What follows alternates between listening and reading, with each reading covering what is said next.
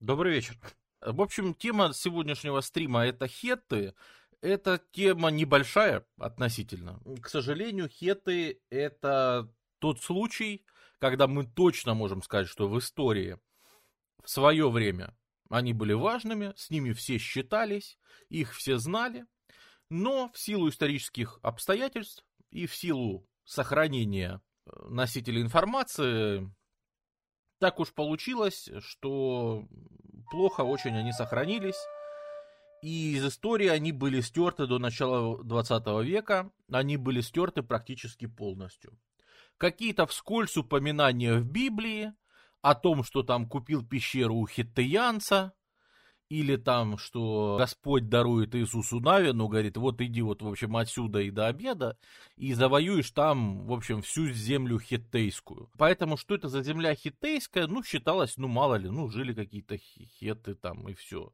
И, в общем-то, особо не считалось.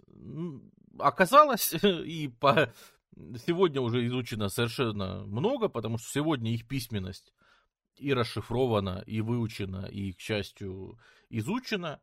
И это была одна из письменных цивилизаций. То есть они предпочитали писать, а не рисовать, не изображать, не еще что-то делать. Да, они предпочитали, как и месопотамская культура. Они много от нее заимствовали, поэтому они в основном предпочитали писать. То есть это текстовая культура, да? Это с одной стороны. Но с другой стороны, даже при этом, при всем, место, где они обитают, это Турция современная, это область Анатолия. Если есть на стриме Анатолия, приветствую. И это вот плоскогорье, да, тут даже вот по карте, по физической карте, почему я ее вынес, потому что на ней это лучше все видно. Те архивы, которые сохранились, они сохранились в каких-то пещерах, и, короче, там, где их пытались сохранить. А вот архивы, которые просто использовались, к сожалению, не дожили. Тем более основная перепись, судя по документам, у них шла вообще на деревянных табличках, а дерево вообще не сохранилось. Вот. Например, представьте себе, что это древнейший, когда расшифровали их язык, оказалось, что это древнейший из сохранившихся на данный момент индоевропейских языков. То есть мы можем проследить какие-то вещи из праиндоевропейского языка. Во-первых, хеттский язык подтвердил много теорий.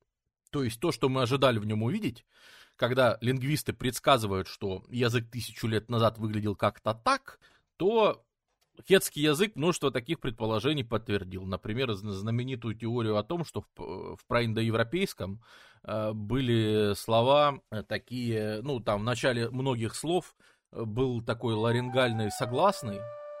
Вот попробуйте сказать букву «Х», только озвучьте ее. Вот такой вот звук был. Вот. И он потом исчез. И во всех потом более поздних, в латыни, в древнегреческом и так далее, вот его нет. Вот. А у хеттов в их клинописи четко указывается этот звук как согласное, что она там стояла. Если раньше просто предполагалось, что там должен быть этот звук по лингвистическим реконструкциям, то действительно оказалось, что там вот богиня Анна, бабушка, то есть великая бабушка. Придется кое-что и додумать из археологии, и там, где я буду додумывать, я, конечно, дам оповещение, что, внимание, это додумка, потому что с додумкой гораздо интереснее. Как они себя называли? По-разному. Видимо, у них оставалось деление, например, они делили друг друга по диалектам одного и того же языка. То есть на письме-то это был один, но они говорили, что вот тут произносить надо, как поет певец в нашиле. А вот тут надо произносить, как поет певец в канишиле. То есть это два разных места, и в них, видимо, по-разному был какой-то говор, чем-то акцент отличался, мы не знаем чем. Но что они, когда хотели указать, что конкретно надо различать, то это были вот два таких центра, это наш и Канеш, да, и вот Нашили и Канишили — это два места, из которых, то есть они себя, видимо, так как-то называли. Откуда они пришли изначально? Дело в том, что местное население здесь жило еще со времен, помните, мы когда-то говорили, Чатал-Хююк, Чоюну и прочие места неолита, где, по сути, впервые люди занимались скотоводством. То есть очень многие животные, скоты, они впервые хорошо приручились именно на плоскогорьях Анатолии. В чем здесь интерес и проблема?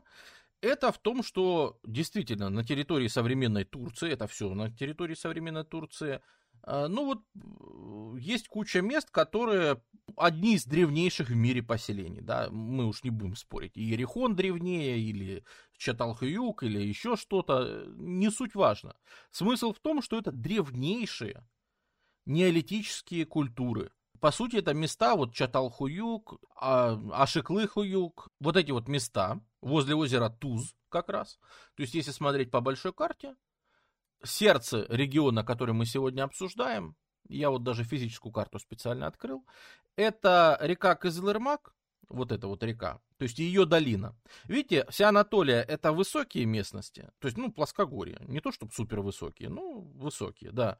Но здесь есть карман, это долина реки Кызылырмак и соленое озеро Туз. И вот этот карман, который образуется вот этими вещами, здесь плодородно, здесь можно выращивать еду, здесь можно жить, здесь можно пасти своих овец, выгуливать своих коров и все делать остальное. И вот это вот место, это и будет сердце наших хеттов, которые будут периодически сокращаться до этого, но это самое сердце, вот эта вот местность, долина реки Кызылырмак. Понятно, что сегодня мы говорим про турецкие названия, само собой, потому что греки нас будут называть это Галис, а сами хетты это будут называть Масарантия.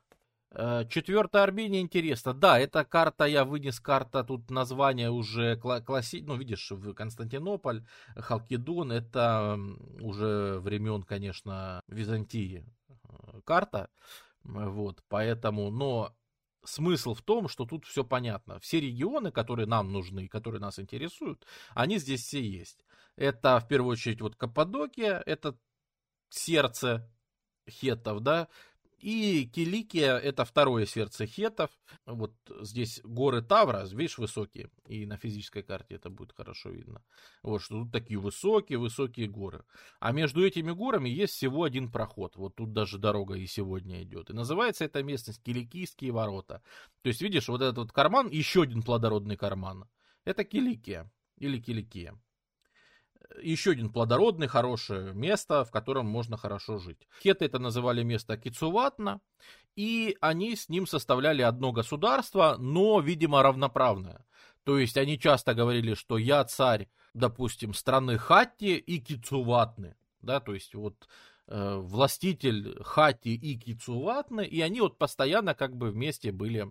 То есть, когда получалось удерживать, они переваливали через вот этот вот единственный проход в горах, через Киликийские ворота. Здесь шли... Но дело в том, что здесь торговые маршруты шли еще очень давно. То есть, кто здесь поселился первый, это, по сути, мы берем население вот тех вот городов самых первых, того же Чаталхююка, как вы видите, это все очень близко. Вот на карте Чаталхююк, видите, это все этот же регион, по сути.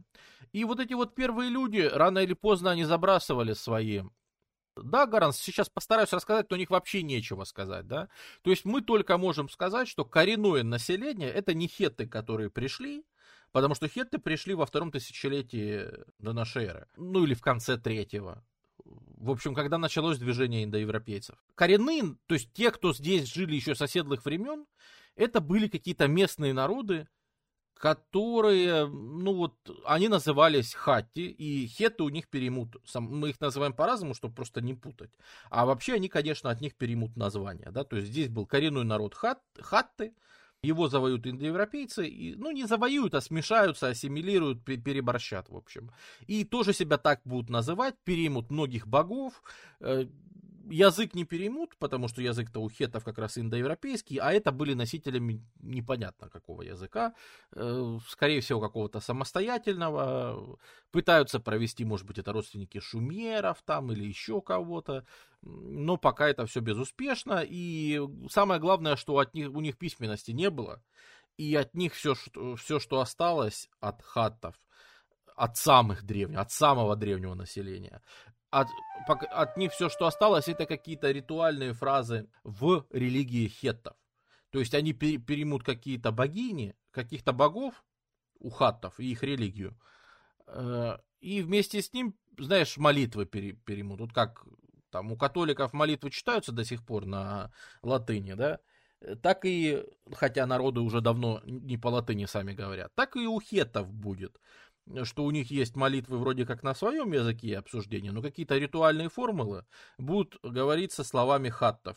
И только из-за этого мы вообще знаем, ну, хоть какие-то слова или какие-то формы, и там, судя по всему, язык, который, опять же, вообще не встречали, да. Хатты, это, они, более-менее их культура прослеживается самый первый бронзовый век. Дело в том, что, ну, даже не бронзовый, энеолит, то есть меднокаменный, то есть, там, 3500 до нашей эры.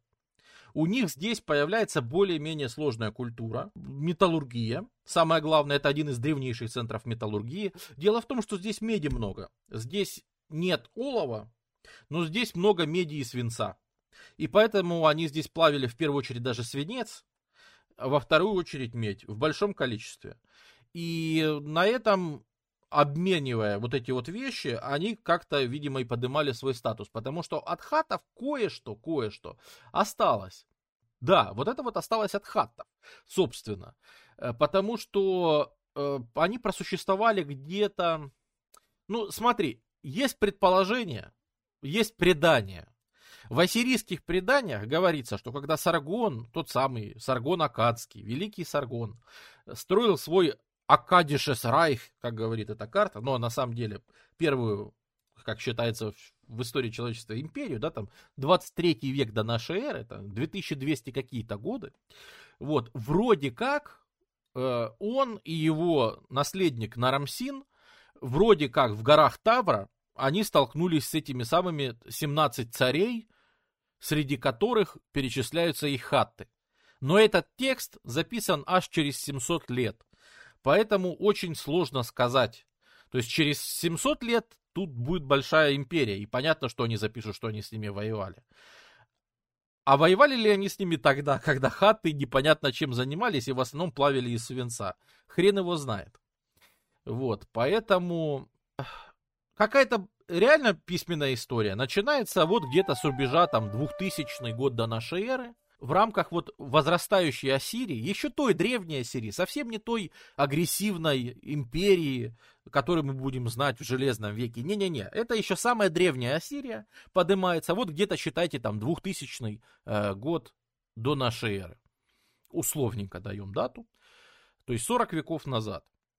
Здесь они вообще будут торговцами, и торговцы из Ашура будут известны тем, что они будут открывать кучу своих торговых колоний. И в том числе эти карумы, то есть торговые колонии, они откроют в Анатолии, у них там будет такая фактория Канеш, где они будут торговать. И, собственно, это первая реально запись. Конечно, это будут ассирийцы, поэтому писать они будут на аккадском языке. То есть здесь все народы, напоминаю, в этот момент семитоязычные. Ну, здесь когда-то были шумеры, которые не были семитоязычными. Все остальные, то есть Аккад, Ассирия, Эблаиты, это все семитские языки. Вот видишь, как и с Эблой ситуация. Эбла, ну, вроде, судя по всему, учитывая, что с ней там воевал Саргон, Нарамсин и все остальные, это, видимо, была очень вообще печальная история с ними воевать. И в какой-то момент это были очень крутые ребята. Но они были уж настолько давно, что от них, по сути, вот там совсем немного записей осталось, и все. Вот. А ассирийцы, они кое-что оставили. Они кое-что оставили в своих карумах. Вот тут разные точки. Это вот карумы, это небольшие торговые посты, которые оставляли ассирийцы. И там в раскопках встречаются ассирийские тексты, которые, собственно, описывают, что здесь происходит. Это мы говорим там самое начало второго тысячелетия до нашей эры, там 1950-е условно годы. Они пишут домой о том, что вообще тут происходит.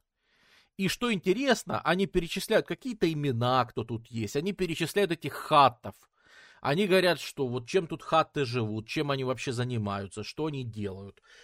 И мы видим, что уже в этот момент здесь есть хатты, которые совсем старые и непонятные, и есть молодые, новые ребята, которые то ли захватывают, то ли активно развиваются, но там имена уже индоевропейские появляются. То есть, видимо, вот это вот как раз время, самое начало, то есть ассирийцы как раз прибывают к тому моменту, когда начинается вот эта вот смесь и непонятно что это, то ли миграции, потому что вроде бы каких-то совсем уж масштабных войн не шло, но это уже начинается перемешивание с индоевропейцами, с теми, кого мы хеттами, собственно, будем знать. Потому что там, например, появляется некий Анитта, имя совсем не хатское, а имя очень даже хетское уже, как будет в будущем, некто Анитта, сын Питханы, который воевал в Бурушханде. Вот, и уничтожил город Хаттусу. То есть, видимо, и войны какие-то шли. Уже указывается, что у тех, кто воюет успешно, они воюют колесницами, то есть это же за счет чего миграции индоевропейцев были успешны. Это в первую очередь из-за того, что они придумали коньяку сделать колесницу, короче, и поехать. И это было мощно. Это было мощно и для передвижения, и для кочевья, и вообще для всего. Ну и торговали. Они с ассирийцами торговали вполне успешно. То есть здесь обмен шел такой же, как будет идти, в общем-то, и в последующие времена. А именно, в Анатолии добывается медь, железо. Не забываем, что это одно из первых... Ну, вообще хетты считаются первой железной цивилизацией. Не знаю, насколько справедливо. Впервые железо научились делать на Балканах. И учитывая, что почти тут же из него начинают делать оружие хетты, мы можем прийти к выводу, что, возможно, хетты-то и пришли с Балкан. Ну, все-таки железные изделия, они будут идти позже и редко. Они будут... Вот, несмотря на то, что у хеттов действительно железное оружие встречается очень давно, но, видимо, там на всю империю было несколько кузнецов, которые умели это делать, его. Потому что там нужны выше температуры, чтобы работать. И, по-моему, просто нельзя печь собрать, которая сразу будет делать железо. По-моему, там надо хитрую печь собирать, в которой будет нагнетание температуры, если я не ошибаюсь, чтобы работать реально с железом. И вот, поэтому там не так просто воспроизвести для тех людей было, особенно если они парились тем, чтобы хоть какую-то секрет производства сохранить, до поры до времени это более-менее получалось. Но в любом случае, есть подозрение, что действительно хетты пришли с Балкан, и они были не единственными индоевропейцами, которые пришли, то есть вместе с ними приходили другие племена, которые будут с ними жить в одной империи, которые будут говорить на других языках той же индоевропейской группы, но просто хетты будут вроде как главнее, ну, скорее всего, потому что руководители будут из хеттов. Вот. А вообще это, конечно, такое очень рыхлое образование, которое, понятное дело, нельзя сравнить даже с Египтом, современником. Ну, извините, в этот момент, когда хетты только приходят и начинают рассматривать, а что тут хатты вообще создали за это время, мы напоминаем, что в Египте уже рушится древнее царство. В Египте уже все, начинает песочком заносить пирамиды потихоньку. То есть в Египте первый переходный период идет в этот момент.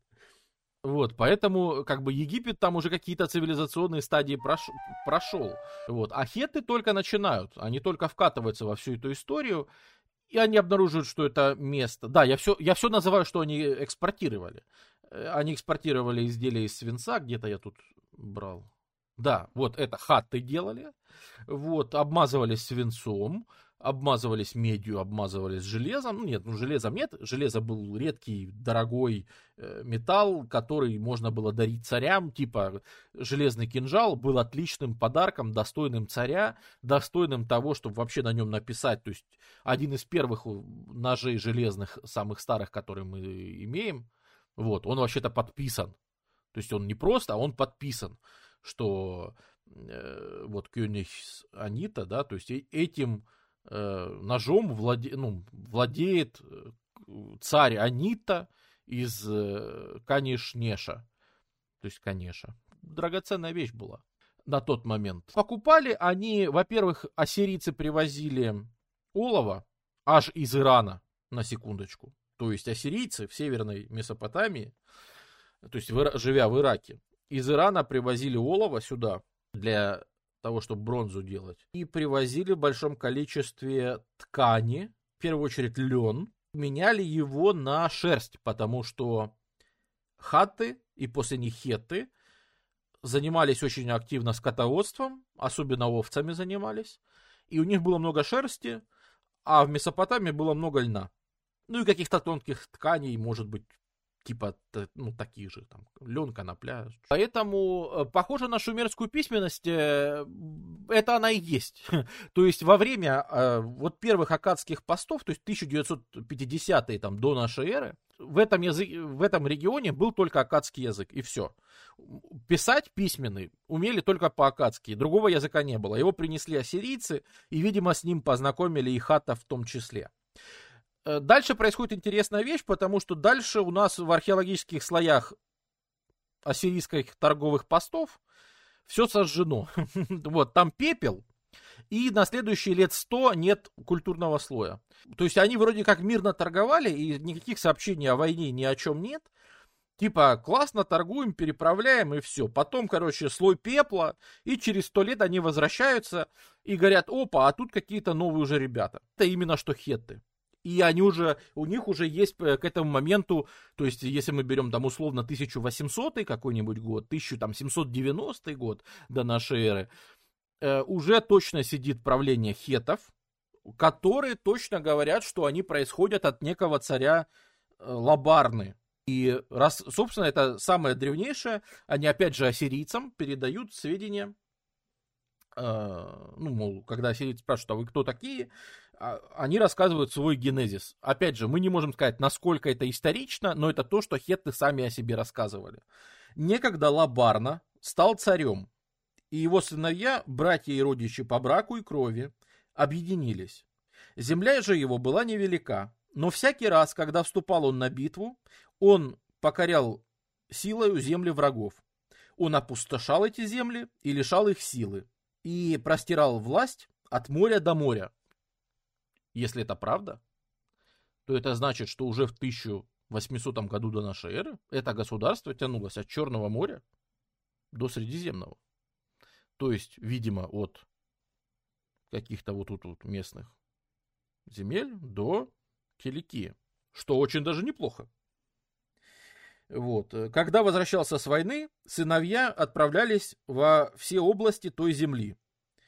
В Хуписну, Тувануву, Ненасу, Ланду, Листру, ну, дальше, короче, перечисляется куча мест, и правили той землей, а главным городом был Кусар. Что мы видим, в принципе, что звучит правдоподобно, потому что, ну, действительно похоже на племенное управление. Некто завоевывает землю и своих сыновей оставляет в этих городах для того, чтобы они там просто правили.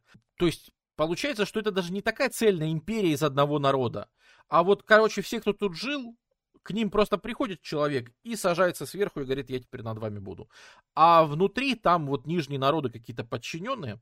Но интереснее другое, что за эти 100-150 лет, которые прошли, у хеттов появляется своя письменность. Даже две. Они начинают писать своим языком, они используют клинопись, то есть в этом ничего удивительного. Понятное дело, что они подсмотрели. У кого-то, кто пользовался, может, у эблейтов они подсмотрели. В общем, у соседей, которые пользовались клинописью. И тогда кумовство процветало. Более того, тогда кумовство было методом управления. И, в общем-то, считалось самым правильным управлением. Вот. Держите в голове, что климат меняется. Ну, по сути, там по температурам вроде как примерно то же самое было в Анатолии тогда. Единственное, что она более лесистая была, чем сейчас. Вот и все. От хаттов, в принципе, то есть, несмотря на то, что это вроде как пришли хетты, но материальная культура и все остальное, ну, практически полностью заимствуется у хаттов. Заимствуется, вот, например, изделия хаттов из золота. Да, здесь еще довольно много, ну как, очень много серебра и, в принципе, неплохое количество золота. Где были места добычи, непонятно, потому что они все будут исчерпаны еще в древнее время. Но при хеттах серебра у них будет реально очень много. Да, а здесь они встречают, самое главное, да, культы. Культы, они перенимают культурный код хаттов через культы. Несмотря на то, что хатты все с этого момента пропадают, и мы будем говорить только о хеттах. Но, несмотря на это, например, образ богини земли, что земля родит, что влажность, что землю надо вспахать, чтобы народились дети. Вот эти вот все культы плодородия, это, видимо, об этом. Поэтому, в принципе, Ничего здесь необычного нет, это архетип, реально встречающийся, в принципе, практически везде. Ну и хетты его тоже перенимают. То есть, несмотря на то, что хетты явно приносят что-то индоевропейское. Ну, например, что мы знаем о индоевропейцах? У них у всех, они очень все любили бога грозы. Мы что возьмем Индру, что возьмем какого-нибудь Зевеса, что возьмем какого-нибудь еще, да, это всегда будет бог грозы. Вот. И один из главных богов, то есть там тот же Тархун у хеттов, он будет, да, такой же точно. Вот. И какие-то в будущем культы, которые мы увидим, например, культы быков. Впоследствии, то есть, как это называли хатты, мы не знаем, но у хаттов были такие бычки, которые потом будут в большом количестве у хеттов, и у хеттов они будут носить имена Серри и Хури, то есть дневной и ночной бык, который вообще там будет богиня, которая рожает быка, и вообще все это связано, опять же, с культами плодородия будет в дальнейшем, и они это сохранят надолго и пронесут надолго. Естественно, различные что-то типа сфинксов, тела животных, лица людей. Вот всякие, опять же, в торговле участвовали, помимо просто каких-то материалов и просто минералов, участвовали какие-то поделки, да, то есть какое-нибудь прикладное искусство вот, на уроке труда, которое можно собрать. Ну, в принципе, не то, что замысловатое, но учитывая уровень тогдашней культуры, в общем-то, неплохо. Да, понятное дело, что Египет и Месопотамия на тот момент повыше в культурном отношении, но они сотрудничают, конфликтуют. И, в общем-то, их время начинается, когда приходит уже другой царь, когда приходит царь Хаттусили. Сначала он был Лабарна II, и столица у него была в Кусаре.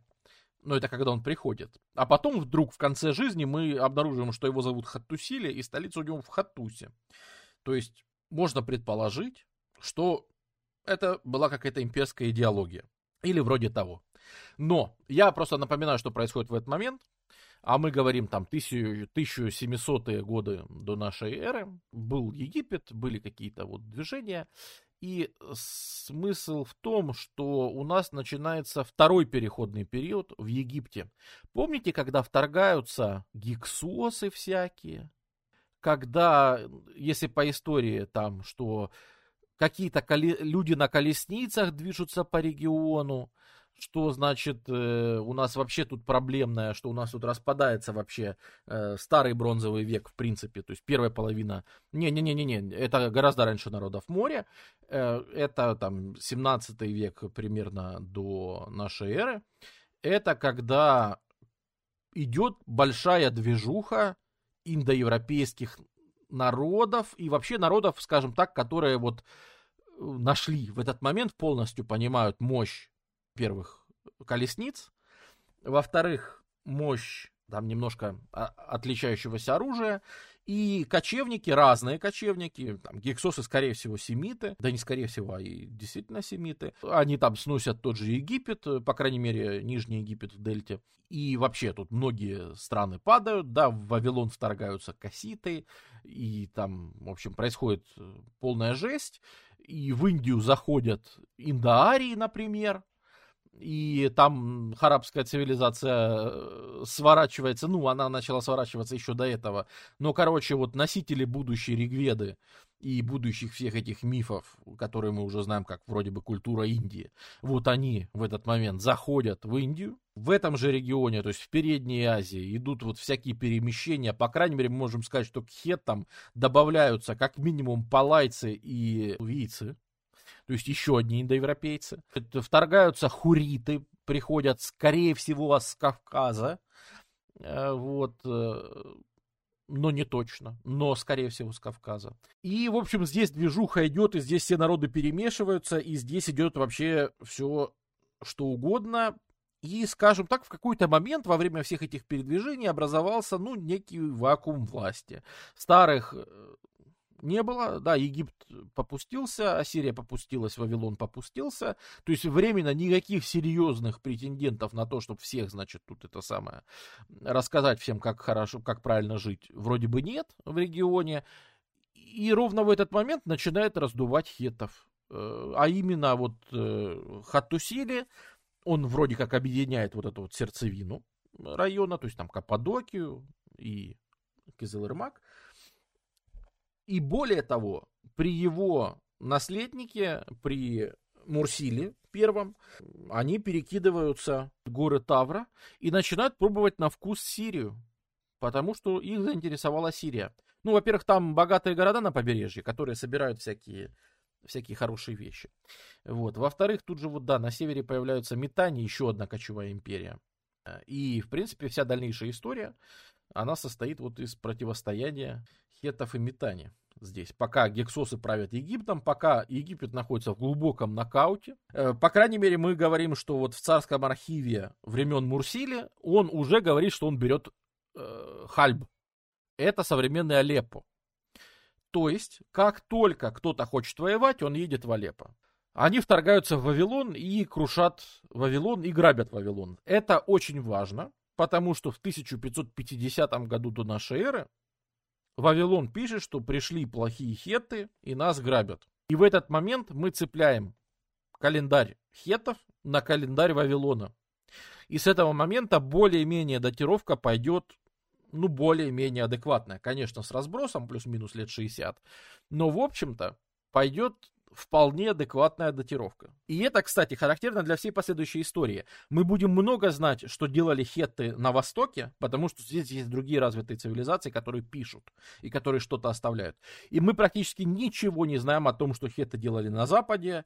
Более того, постоянно встречаем какие-то топонимы, типа «мы победили царство земли Сеха».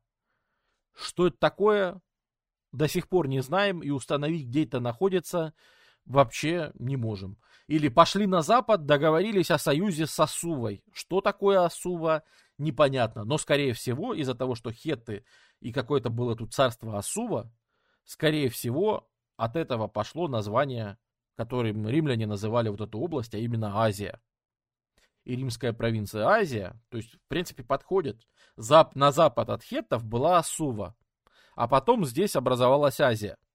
И само слово от Азии, оно же означало только вот переднюю Азию, только, собственно, вот этот кусок. Вот, поэтому где-то на западе от хеттов, вот где-то здесь, выбирайте где угодно, где-то здесь находились там Арцава, Ассува, земля реки Сеха, там еще какие-то, то есть установить их точное местонахождение даже невозможно, потому что источник один. А что за Минон? Ну, минойцы. Это критская цивилизация, дворец в Кносе, это которые дворцы строили. Как событие 4200 лет назад повлияло на хеттов? Ну, возможно, оно сподвигло их к миграциям вообще, к тому, чтобы переместиться в этот регион. Может быть, там, где они жили, не очень хорошо было. Более подробно сложно сказать. Ну, вот интересно, что они приспосабливают клинопись для своего корявого языка. Ну, в смысле, нет. Клинопись придумали шумеры для себя, но ладно. Аккадцы переняли, аккадцы усовершенствовали и хорошо пользовались своей клинописью. И там клинопись предназначена, чтобы записывать слоги типа согласные. То есть один значок в клинописи, он значит сочетание согласное плюс гласное, гласное плюс согласное или согласное, гласное, согласное. Ну, то есть слоги. Для языка хеттов это все довольно плохо подходило, поэтому они извращались как могли. Поэтому они, например, никогда не использовали некоторые свои слова на письме. Они, по-моему, никогда не использовали «женщина». И еще что-то. Они вместо этого записывали аккадское слово. Потому что, видимо, они не знали, как записать клинописью то, как они произносят эти слова. Но есть несколько слов, где они просто фигачили аккадское слово, и все, и не парились. Это точно была замена, то есть надо было, если ты видишь на письме аккадское слово, читать его надо было, как по-хетски оно произносится. Почему? Потому что у них был специальный значок, если читать надо по-аккадски. То есть если они конкретно говорили, что вот это слово аккадское, они ставили как то, что у нас кавычки выполняют, да, роль. У них были уже свои кавычки. И вот иногда они использовали слово в кавычках, значит, надо читать, как аккадцы читают. Иногда не в кавычках, значит, надо по-нашему читать. Поэтому, собственно, они так и никогда, наверное, и не освоят нормально этот клинопись. И вообще, собственно, это, наверное, первые Вообще, первое, что мы хорошо увидим, потому что, самый, наверное, большой архив открытый, их всего 2 или 3 найдено. Опять же, сохранились, к сожалению, именно архивы, то есть места, в которых специально хранили записи. Вот архив в Бегаское, там 20 тысяч табличек. И примерно по столько же еще парочка архивов есть. В Аладжа-Хьюке и так далее. Уже при Мурсиле, то есть уже вот 16 век до нашей эры, у нас есть нормальное описание царей, нормальное описание каких-то событий. Оно очень схематичное, и словарный запас еще явно не очень большой, но, по крайней мере, они стараются что-то изобразить. А вот теперь то, что совершенно необычно ни для кого, и то, чем хетты явно отличаются от всех своих тогдашних соседей из Месопотамии, из Египта, откуда угодно. Они писали на 8 языках. Во всех хеттских архивах хранятся записи на 8 языках. Причем очень часто эти записи продублированы. Они, кажется, пытались приспособить для своего общения все языки практически, с которыми сталкивались, кроме египетского почему-то. Однако, смотри, у них была запись на хеттском, у них были записи на лувийском, у них были записи на палайском, то есть, и они там даже обозначают, то есть это я передаю хеттские названия. То есть они так и писали. Из-за того, что мы хорошо можем понять этот язык, и он восстанавливается очень хорошо. Ну, опять же, учитывая, сколько мы знаем про древнегреческий и так далее, который не сильно младше. Младше, конечно, но не настолько. То есть они так и называют, да, там вот языки хурлили, это хурицкий. Да, учтите, что, например, мы раскапываем Хаттусу, и на данный момент, например, столица хеттов Хаттуса раскопана только до слоя где-то, который датируется где-то там 1600-ми годами. То есть то, что древнее, пока просто не раскопано. Не то, что не изучено, а просто даже не раскопано. Вот, поэтому что там еще может быть, наверняка много интересного. Где Хаттуса находится? Сейчас покажу на карте. Хаттуса, почему не перенесли столицу? Скорее всего, потому что там идеально обороняться. То есть это возвышенность, с которой видно всю вот эту вот долину. Это такой стратегический скорее был пункт, чем торговый. Потому что торговый проходил через другие города. Но вот интересно, что они не парились, а писали сразу несколькими языками. Это 3 индоевропейскими, я их уже назвал. Писали хурицким, который непонятно как относится, наверное, вот к Северный Кавказ, да, там Дагестан. То есть какая-то неизвестная изоляцкая вообще группа языков.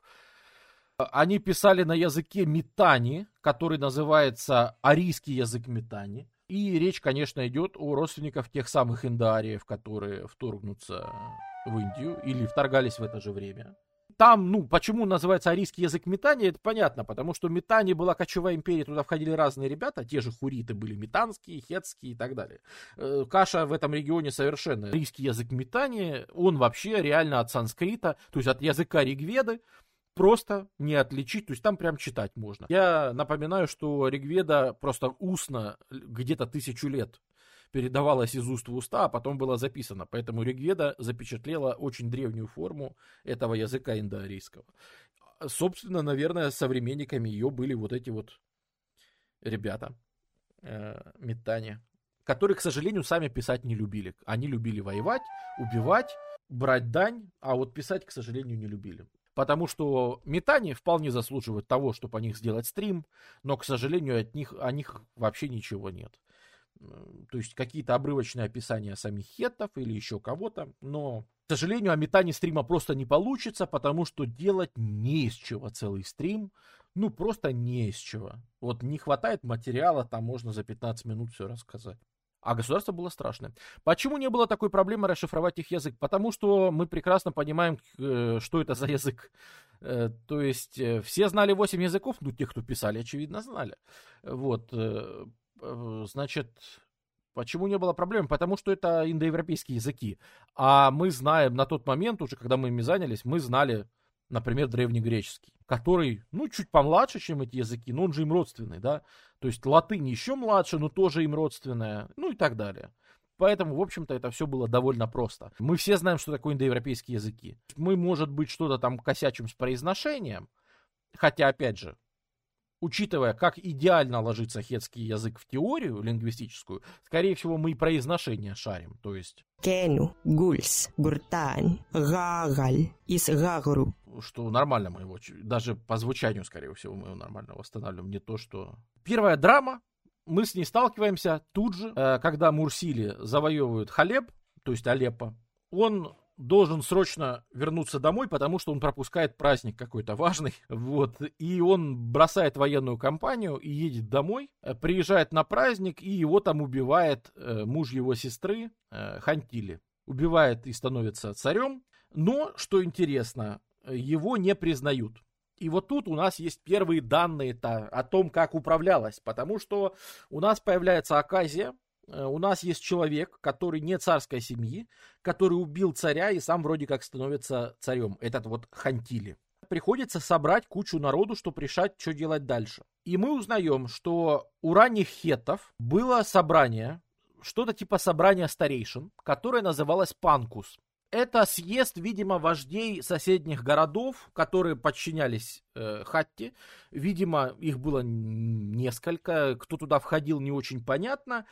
К ним ко всем было обращение «большая семья». И с ними вроде как советуются. То есть, судя по всему, не было престола наследия. Это не была монархия наследственная. Потому что если большая семья не утвердит тебя царем, ты не имел права быть царем. Панкус, мы его 2 раза всего увидим упоминание в древнехетском царстве. А когда они станут крутой империей, будут там уже с Египтом воевать и так далее, в будущем этот институт пропадет. Скорее всего, в будущем никаких уже советников, никаких людей, которые бы утверждали царей, уже не понадобится. Но во времена Мурсили, условно говоря, 1550 до нашей эры, действительно есть вот эти вот ребята на Панкусе. Мы узнаем, что царь — это главный воин, судья и жрец. То есть это власть, вы понимаете, нет отдельно главного жреца. Царь, он и есть главный жрец. То есть все самые главные ритуалы он лично проводит. Он главный воин, то есть он должен командовать этих самых, и он должен решать, кому принадлежит какая земля, судебный спор решает тоже он. Никаких институтов у них, очевидно, для этого еще нет. В утверждении царя участвовали приближенные, телохранители, оруженосцы золотого копья, что бы это ни значило, мы не знаем, чашники, стольники, повар, скипетроносцы, надсмотрщики над тысячей, тоже, что бы это ни значило, и казначей. И присутствовало еще некие старейшины из Хемувы. То есть был какой-то город Хемува, который, видимо, управлялся не каким-нибудь царьком, а что-то типа Вече, там, ну, понимаете, республиканское такое, как это сказать, народная демократия или что-то такое. И вот эти старейшины из Хемувы, они прибыли представлять этот город Хемува, то есть не один человек приехал оттуда, а вот несколько старейшин. Поэтому, видимо, еще и разное управление было на территории хеттов, и это подтверждается, когда все-таки следующий царь придет к власти, там будет какая-то то ли гражданская война, в итоге там они не решат, короче. Ничего этого Хантили в итоге не получится. В итоге после него придет Телепин и скажет, что, ребята, а теперь наследуем, значит, престолонаследие, и издаст первые законы, которые Телепин после него скажет, что следующим царем будет сын жены первого ранга. Там у них будут почему-то жены на ранги делиться. Если от нее нет сына, то сын жены второго ранга. Если и от нее нет сына, то надо за свою дочь от жены первого ранга выдать кого-то, и их сына, ну там, то есть сын дочери, опять же, по женщине не передавалось, хотя роль женщины была очень высокая для древнего мира у хеттов, но все-таки женщина не допускалась к управлению государством. Это связано с ритуалами.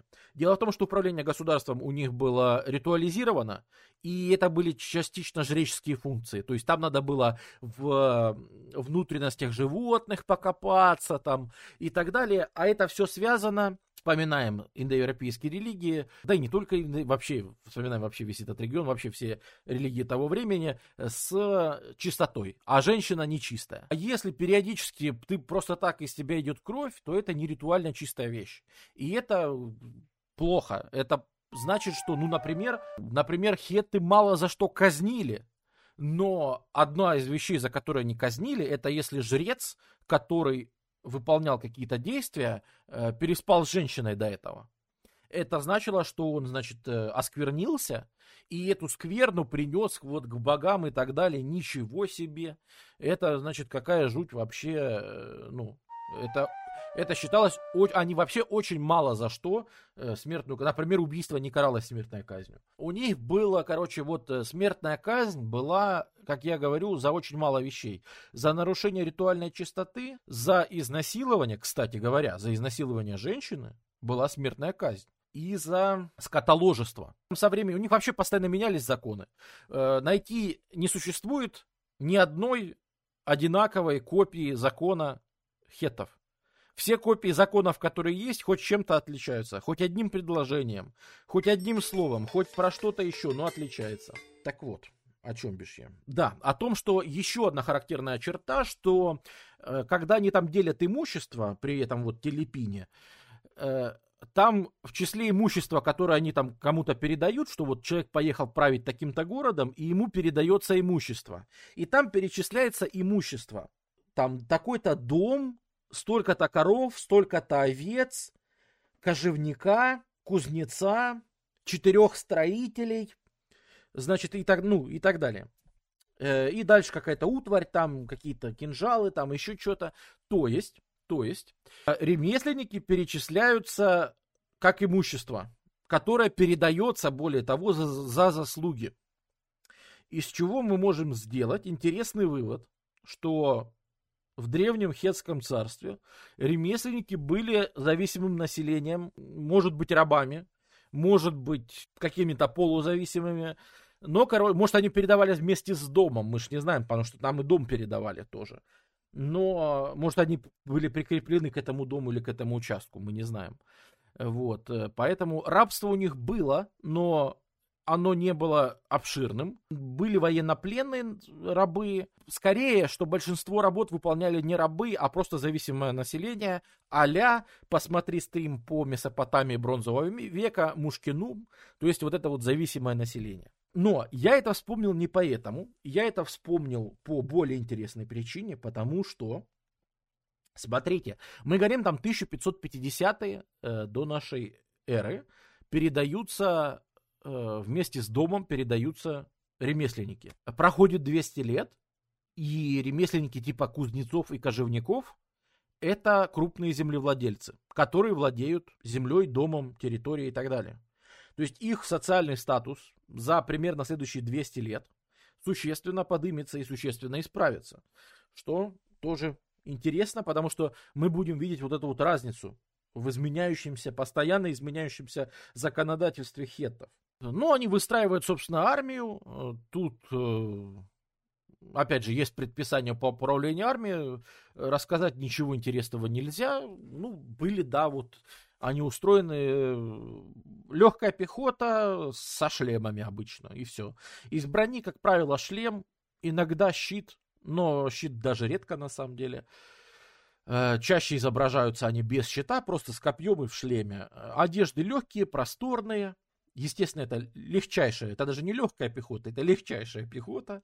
Вот. Основной боевой силой были, конечно, колесницы, и ставка была на тяжелые как раз колесницы, тяжелее, чем египетские, например.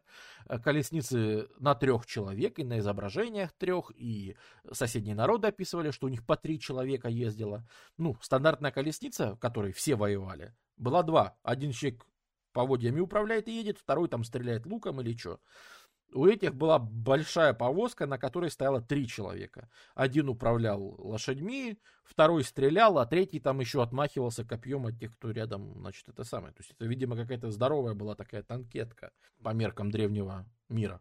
Да, ну вот, собственно, изображение их армии. Да, вот если вы тут увидели какой-то еще язык, то одним из этих 8 языков, на котором они писали документы, BXTR, спасибо, был собственный хеттский иероглифический язык. Это тот же язык, что и клинопись, только записанный иероглифами. По преимущественно своими. И вот он расшифрован не до конца. По большей части он расшифрован, и практически все читается. Но тут меньше фонетики и больше идеологем в письме. То есть больше символов. Поэтому понять, что они тут иногда имели в виду, к сожалению, не представляется возможным. Вот воин более типичный, да, очень легкая одежда, буквально юбочка, топорик небольшой, ну и копье для того, чтобы там сражаться, и шлем. Вот и все. То есть максимум налегке. Как хоронили? В древнем царстве хоронили в позе эмбриона головой на юг, в позднем был очень сложный ритуал, в ходе которого сжигали. Потом хоронили кости. Вопрос, что ели? Хороший вопрос. Значит, основа рациона была простая. Ячмень и эммер. Ну, это полба. И хлеб и пиво примерно пополам. Ну, то есть, опять напоминаю, что пиво густое. Пиво, которое пьешь, как жидкая каша. Вот. То есть, вот такое вот пиво.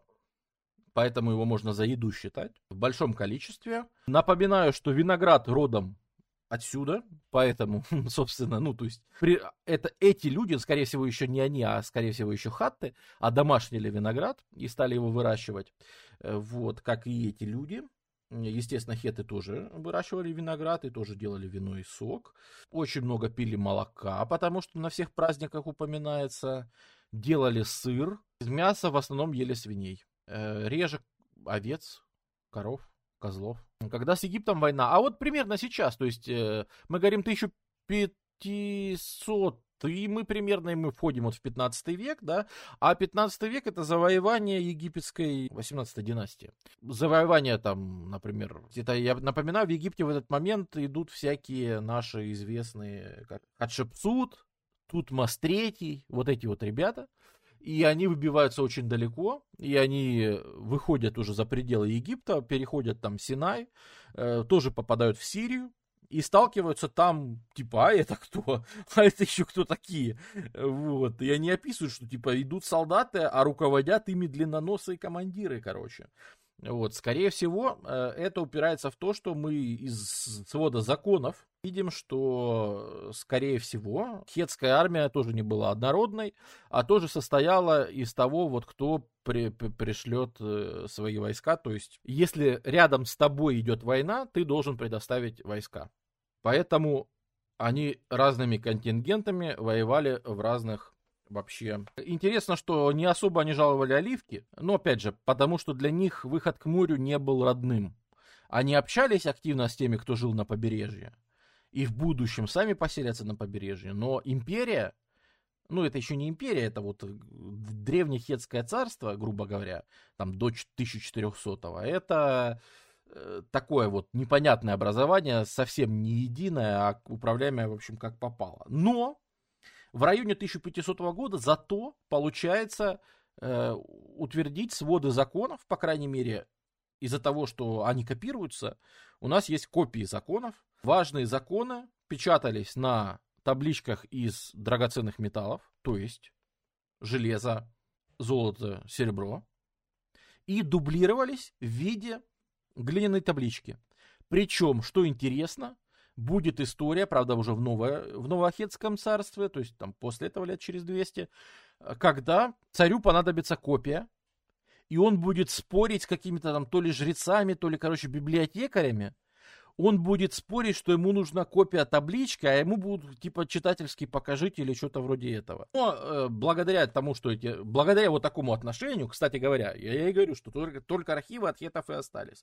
Случайных документов очень мало, к сожалению. Да, бюрократы. Ну, видишь, для того времени бюрократия это просто спасение. Потому что, например, вот когда мы говорим, что такое рабы и какое отношение к рабам, у нас есть поучительное наставление, что типа как надо относиться, вот отношения между рабом и господином, они типа отображают отношения между, допустим, царем и богом. Проводится вот такая параллель, что типа смотри, вот так же надо себя вести. И дальше я сегодня буду довольно много читать с этих табличек, потому что больше мне рассказать про хеттов-то нечего. Опять же, хетты это какие-то зубрилкины. Они очень дотошно описывают ритуалы технически. А что они значат, они не описывают. То есть они не описывают смысл ритуала.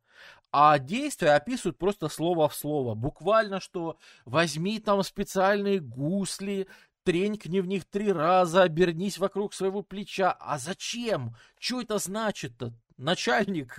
Смысл-то какой в этом? Вот, к сожалению, ускользает. Ну вот, например, такое вот наставительное поучение. Смотри. Слуга предстает перед господином, прежде вымывшись и облачившись в чистые одежды. И он подносит ему пищу и питье. Господин ест и отдыхает душой. И исполняется к слуге дальше какое-то слово непонятное, скорее всего, типа хорошим чувством. Может, благодарностью, может, еще чем-то. Но если слуга... Дальше два плохих слова, мы не знаем, что они значат. Ну, например, предложенные варианты. Но если слуга нерасторопен и непослушен, тогда к нему другое отношение. Если слуга досаждает своему господину, то его убивают. Увечат ему нос, глаза и уши, призывают к ответу слугу и его жену, и его сыновей, и его брата, и его сестру, и его родственников по браку, и всю семью по крови.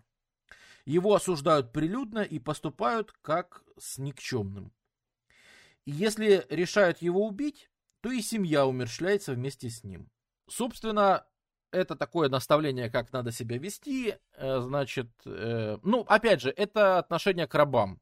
Надо понимать, что к рабам было действительно. Рабы карались. Было стратифицированное общество. Были вещи, которые рабам не положены. Вот непослушание у раба каралось очень жестко. Вот воровство, какие-то там повреждения имущества не сильно жестко. Наоборот, с рабов спрашивали меньше, чем со свободных. Например, если мы видим, что случайно там, если ты развел костер и оставил этот костер, и огонь перекинулся на виноградник и сжег виноградник, то выплати 6 сиклей серебром и посади заново сад. А если ты раб, то 3 сикеля серебром и посади сад.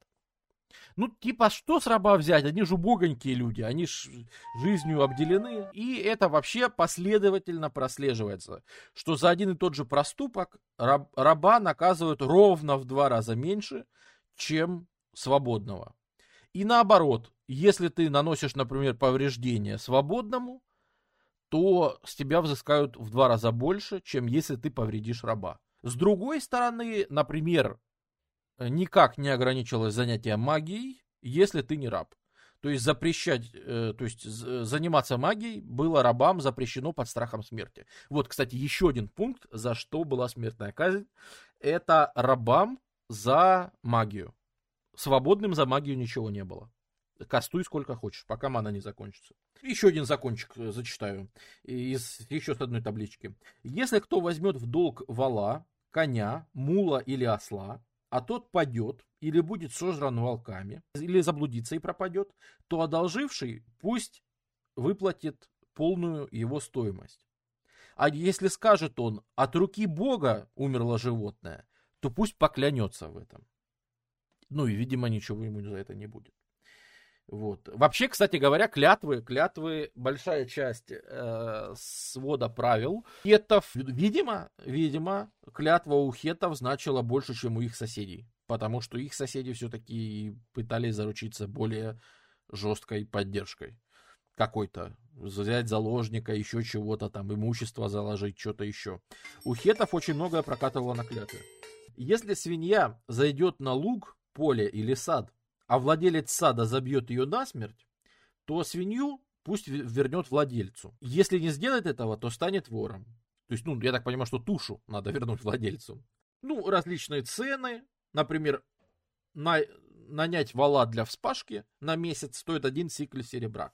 То есть, представьте, что полгода работы в сельском хозяйстве вот такого вот трактора у тебя в поле, это вот штраф за то, что ты сжег виноградник. Чтобы хоть какое-то отношение иметь о ценах. Вообще серебро весили, на вес, в сиклях. Это серебряное колечко такое, или брусочек. Это на вес, в общем. Сложно сказать, сколько это было, потому что были сикли 8,4 грамма у месопотамцев, а у хеттов были меньше, потому что когда они торговали с Вавилонией, например, вавилоняне всегда говорили, типа, ты взвешиваешь как хетский торговец. Это значит, что мера меньше. Типа, ты что не докладываешь? Вот. А видимо, просто вопрос в том, что у хеттов сикль был меньше, чем 8 грамм серебра.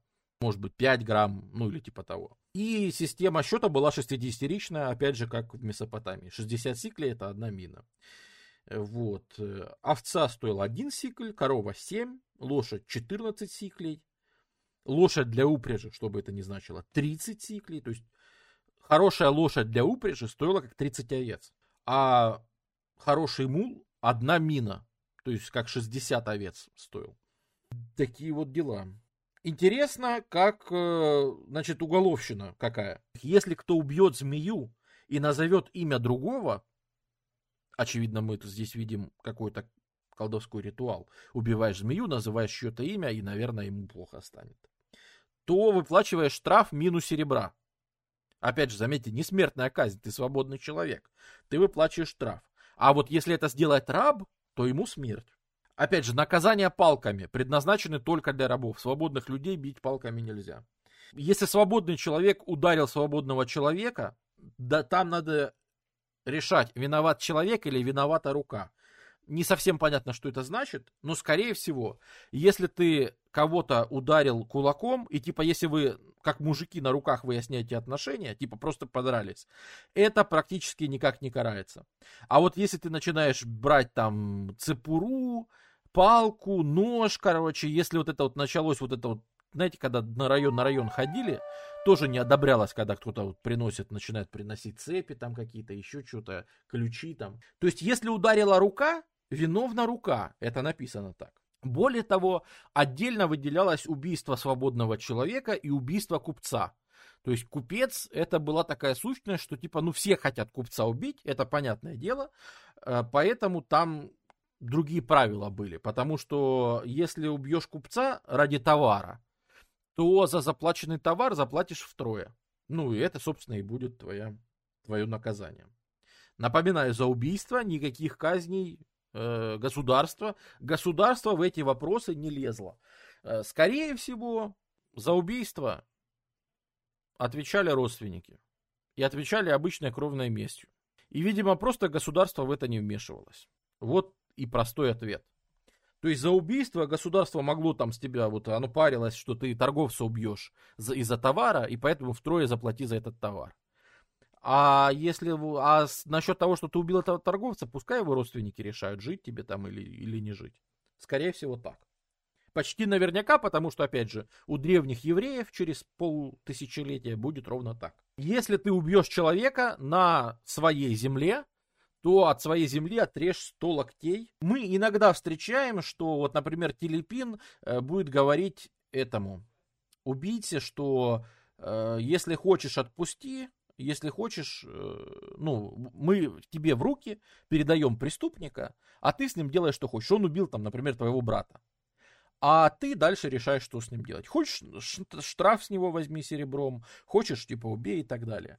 И более того, встречаем такой, это уже совсем позднее, это уже будет в сиро-хетских царствах, это намного позже, но там будет такой закон, что если убийца скрылся с места происшествия, то компенсацию выплачивают все окрестные жители. Потому что убийца не может скрыться, если ему кто-то из толпы не помог. И если вы такие умные, что вы скрыли кого-то из тех, кто убил, значит, кто-то из вас помог. Значит, все, коллективная ответственность, вы все вместе скидываетесь и платите там, сколько вот. Если торговца убили, значит, вы все платите втрое за его товар.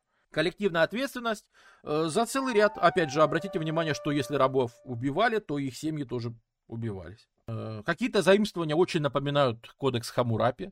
Например, если ты убил чужого ребенка, маленького, то ты должен своего ребенка отдать той семье, отдать отцу этого ребенка, своего маленького, и пусть он его воспитывает как своего. Это прям узнаю брата Колю, узнаю товарища Хаммурапи. Это прямо как в Вавилоне. В Вавилоне это было лет на 200 раньше. А не было со свиньями проблем? Не-не-не, никаких этих самых проблем. Наоборот, трескали аж за ушами, это трещало. Удобно. Свинки удобные на самом деле. Да, но, кстати, мы говоря, ничего практически не можем сказать про правоприменение судебной практики, потому что условия сохранности, вы видите, да, какие. Насколько это все было применимо, да. Понятно, одно дело, что в законах написано, другое дело, как это на практике применяется. Все же это понимают, да, всегда. И было даже, есть, по крайней мере, одно на данный момент описание судебного процесса. Приступаем к судебному делу. И дальше табличка затерта, непонятно что. Короче, повреждена временем, прочесть нельзя. Это вот пока что единственное, значит, что доступно почитать о том, как реально это все применялось. В древнем мире часто судьи тоже завязывались на жреческие какие-то, типа, что ты занимаешься справедливостью. Это высшая материя, это типа божественная материя, что справедливо, а что нет. И почему-то мало, как-то обходится это стороной. Вот очень интересно, при том, что про религию довольно много написано. Но что про медицину? Что там насчет тогдашнего ковида? Все очень плохо. Если к вам пришел страшный бог Санта, это один из самых страшных их богов, да, его действительно называли Санта. Это бог мора, эпидемий и вообще всего такого. Он ассоциируется, ближайший ему аналог — это ближневосточный Нергал. Вот, то есть такой прообраз Мардука, да. То есть это такой очень мрачный этот самый. И как от этого лечили, сейчас все быстро узнают. Этот обычай, не все, конечно, но кто-то, я уверен, точно узнает. Брали ослика, произносили над ним заклятие, что типа: Санта, ты наслал на нашу землю мор, нашли этот мор на этого ослика, а ослик, отнеси этот мор в ту сторону, куда пойдешь. И отпускали осла, и он куда-то бежал в неизвестном направлении. И так он выносил мор из этого самого. И так, в общем, да, именно козел отпущения библейский, только это осел отпущения и хетский. Это именно что точно такой же по внутреннему наполнению, по внутреннему смыслу, ритуал один в один, только другое животное используется. Они были, как и все ребята того времени, помешаны на магии, поэтому вот тебе еще одна медицина того времени. Если у тебя болит голова, ты обращаешься к... И дальше слово, которое переводится только как старуха, и все. То есть ты обращаешься к старухе. Простите, если старухи в чате. Я тут ни при чем. Так написано в текстах. Идешь к старухе. Она берет в одну руку бараний жир, в другую руку восковую фигурку. И говорит: кто наслал на тебя эту боль, потом... раздавливает, говорит: исчезни, как исчез этот воск и растворился в этом жире. И выбрасывает в огонь. Вот, пожалуйста, вот тебе излечение головной боли.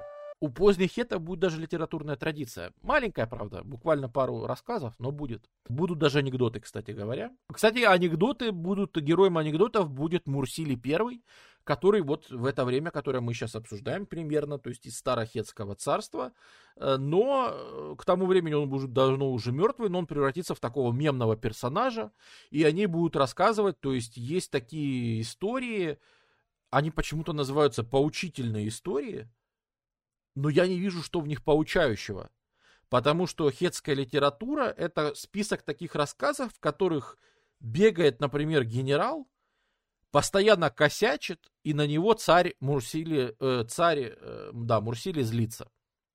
И все. Что тут поучительно? Я не понимаю, почему они называются поучительные истории. По-моему, это просто анекдоты. Потому что там даже обороты такие. Мы осаждали город Уршу, я повелел ему тараном сломать ворота. Он взял и сломал таран. Кто бы его там взял, бог грозы, утопил его типа в этом самом. И дальше он злится. По-моему, это что-то типа анекдотов. Да, понятно, что древний юмор, это вам не... Знаете ли, юмор тоже у нас эволюционировал за это время. Или он там не мог собрать войска, он ему говорит: ты сам как вода, и колесницы твои как вода, и сам ты как вода. Что ты не вышел перед врагом и не встал перед ним на колени? Он бы испугался тебя такого типа и убежал бы. Это довольно странное вообще выражение. Вообще хетская литература очень странная. Опять же, скорее всего, это потому, что просто мы не воспитаны на этой традиции, и она нам чужда. Потому что те истории, которые должны бы заканчиваться логически, у хеттов заканчиваются типа: а потом ему оторвало голову, короче, и все. И конец истории. И сидишь такой, думаешь, да, вот это вот рассказ там. Ну, то есть чувак путешествовал, попадал в сложные ситуации, а потом, короче, ну, представь, Индиана Джонс, весь фильм там выскальзывает из ситуации, из ловушек, а потом просто в одну из ловушек попадает, падает и умирает. И типа конец фильма. А типа история-то о чем тогда в итоге? Вот мне очень интересно. Скорее всего, это не полные корпуса текстов. Может быть, к ним есть какие-то дополнения или что, потому что, скорее всего, наверное, чтобы от начала до конца нет ни одного текста. Но беда. Воюя вот с Ассирией, они зажали Ассирию, они даже ходили и разрушали Вавилон один раз. Они-то сидели там у себя, где-то за горами Тавра, в озере Туз, и иногда оттуда выходили с походами и всех карали. Ну и в итоге докарались до того, что они в итоге ослабили все там сирийские города-государства и ослабили Месопотамию до того, что в Сирию пришел Египет, и Тутмос III, например, 1457 год. А в Месопотамию и даже на территорию хеттов пришли митане. Митане, я же говорю, это типичные индарии. То есть это прямо совсем индарии, вот как в Северной Индии, как в Арьяварте. Во-первых, они говорят на том же языке. Во-вторых, они воюют, как в Рамаяне, там, и всю, короче, читайте Махабхарату и Рамаяну, и увидите там все эти... И молятся они Индре, Варуну, то есть... Понятно все с ними понятно. Вот. И эти ребята довольно эффективные, довольно опасно окучивают хеттов. И заканчивается 15 век для хеттов, то есть вот последние 50 лет войны, они там с Египтом то ли столкнулись, то ли не столкнулись. Египет пишет соседям хеттов, пишет какая-то на западе государство Арцава. Опять же, мы не можем установить, где точно, но они даже переписывались с Египтом. Вот. И если почитать хроники, я вам сейчас подряд почитаю хеттские хроники конца 15 века до нашей эры. Враг из Каски пришел и разграбил земли Хетты и положил своим рубежом город Нинессу. Следующий пункт. Из нижних земель пришел враг из Арцавы и разграбил земли Хетты и положил своим рубежом город Уду. Следующая запись. Пришел враг извне, из Аццы, разграбил все верхние земли и землю Хетты и положил своим рубежом город Симуху. Следующий пункт. Пришел враг из Исувы и разграбил землю Хетты и положил своим рубежом город Тергама. Пришел враг из Арматаны и разграбил землю Хетты и положил своим рубежом Кацуватну. Это уже Киликия, ничего себе. Хаттуса же была сожжена, но дом Хести, в смысле дворец, уцелел. То есть в какой-то момент, в конце 15 века, у них окучивали даже столицу, и на какой-то момент хетты очень сильно ужимаются, и это смерть древнехетского царства. У них прерывается эта династия, и у них вообще прерывается какое-либо влияние на там, лет 50-70 даже.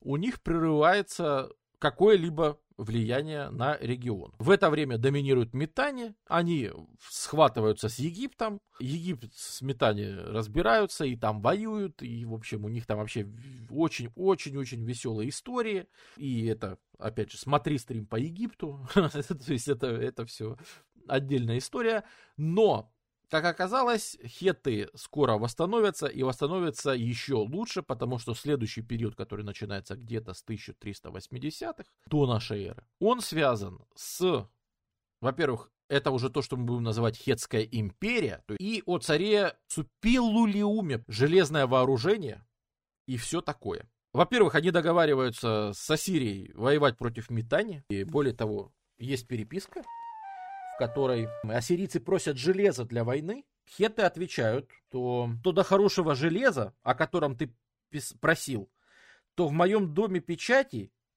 что бы это ни значило, и в Кицуватне хорошего железа сейчас нет. Хорошее железо будет, но пока еще его не доделали. Когда доделают, я тебе пришлю. А на сей день отправлю тебе железный кинжал. Вот. То есть, видимо, производство железа все еще оставалось каким-то... То ли его сезонно надо было производить. Говорят, что, возможно, это связано с тем, что летом все работали в поле, а зимой все жарили гвозди. И поэтому железо производилось зимой, когда нет сельскохозяйственного года, В Анатолии выпадает снег вообще-то. Во-первых, при Супилулиуме будут сделаны копии, там куча документов, и поэтому от него доходит вообще много чего интересного. Значит, смысл в том, что Супилулиума начинает снова делать империю и во всяком случае активно использует железное вооружение. Вот здесь. Напоминаю, что на дворе 1380-е. Еще никто не использует железное вооружение. Пускай его еще явно мало. Явно он не может его поставлять союзникам и так далее. Но, в общем-то, хетты, какие-нибудь там элитные, может быть, части или что-то вроде этого, сражаются уже железным оружием. Это плюс.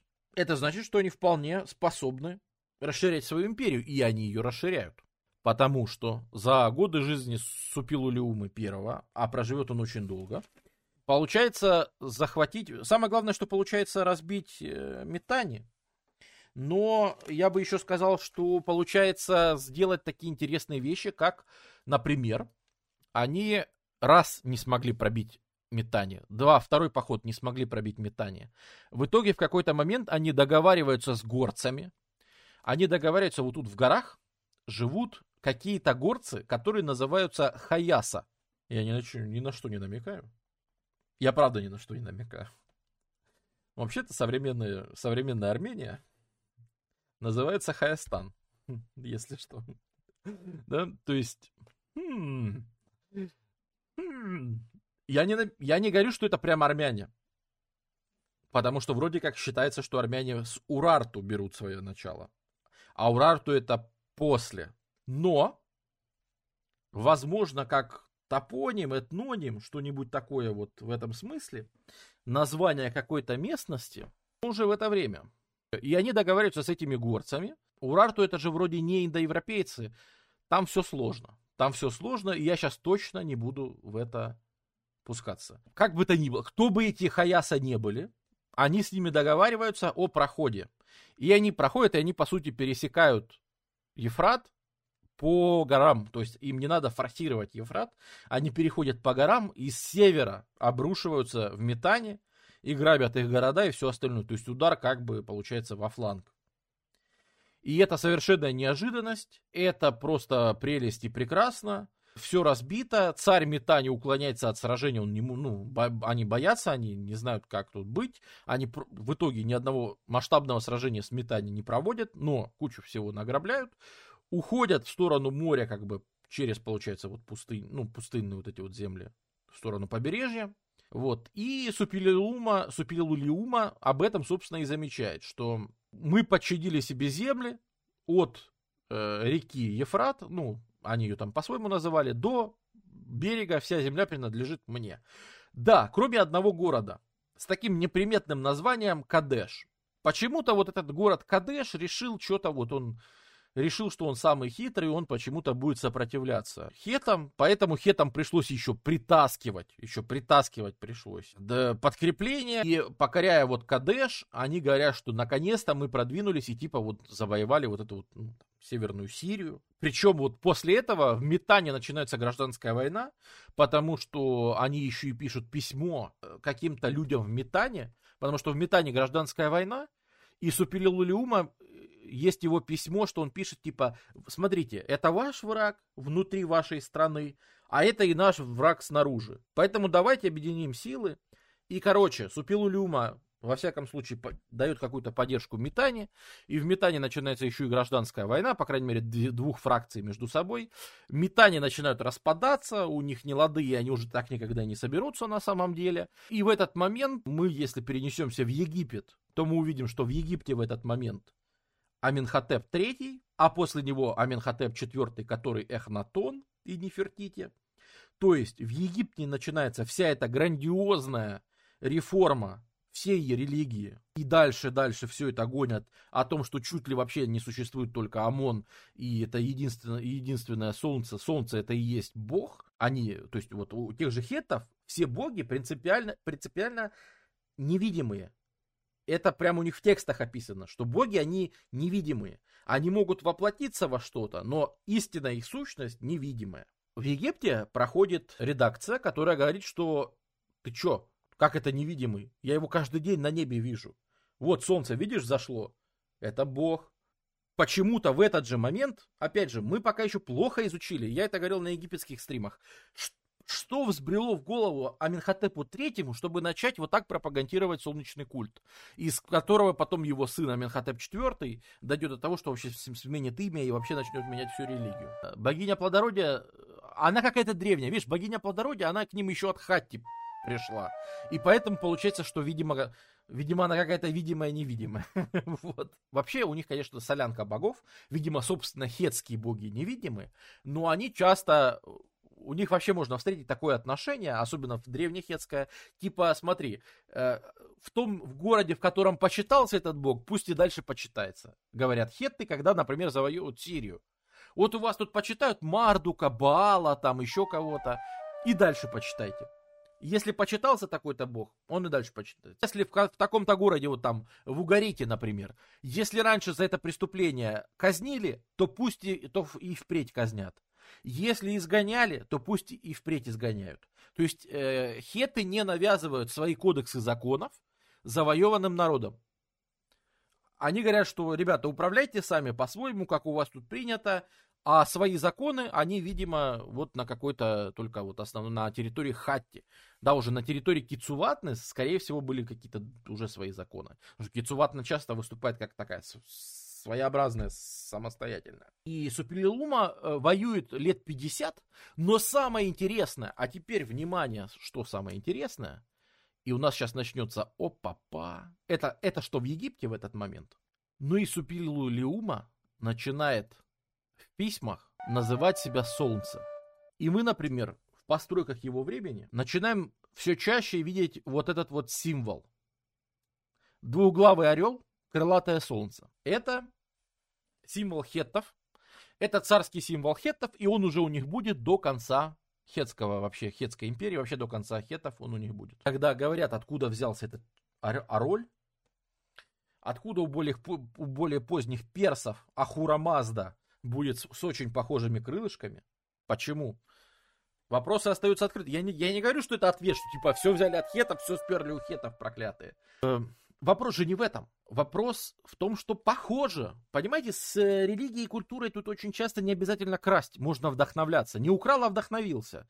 Знаменитая вещь, которую группа Ария говорила, когда ей говорили, ребята, что у вас так на Manowar, там на Iron Maiden песни похожи? Учу. Не украл, а вдохновился, ребята. Не украл, а вдохновился. Чем тут могли вдохновиться соседи? Потому что, ну да, когда-нибудь и Персия сюда придет и завоюет. И будет тут Персия, и Ахура Мазда будет похож на это крылатое солнце. И что интересно, что если древнее хетское царство нападало на всех, потому что типа я могу, то здесь мы уже видим типичную ближневосточную игру, так знакомую нам по стримам там Египта или еще чего-то. Надо доказывать, что войны, которые ты ведешь, что у тебя есть казус белли, что у тебя есть повод к войне, что войны, которые ты ведешь, это справедливые. Потому что, когда вторгается Супилулиума, он говорит, что я писал письма, то есть это он в табличках объясняет, не знаю для кого, для потомков, для своего архива, для окружающих, может он кому-то копию этого письма посылал. Но Супилулиума понимает, что надо как-то обосновать войну с теми же Митани. И он пишет, что я писал им письма. У вас на вашей территории находятся хуриты, которые присягнули мне. Это народ, который мне поклялся служить.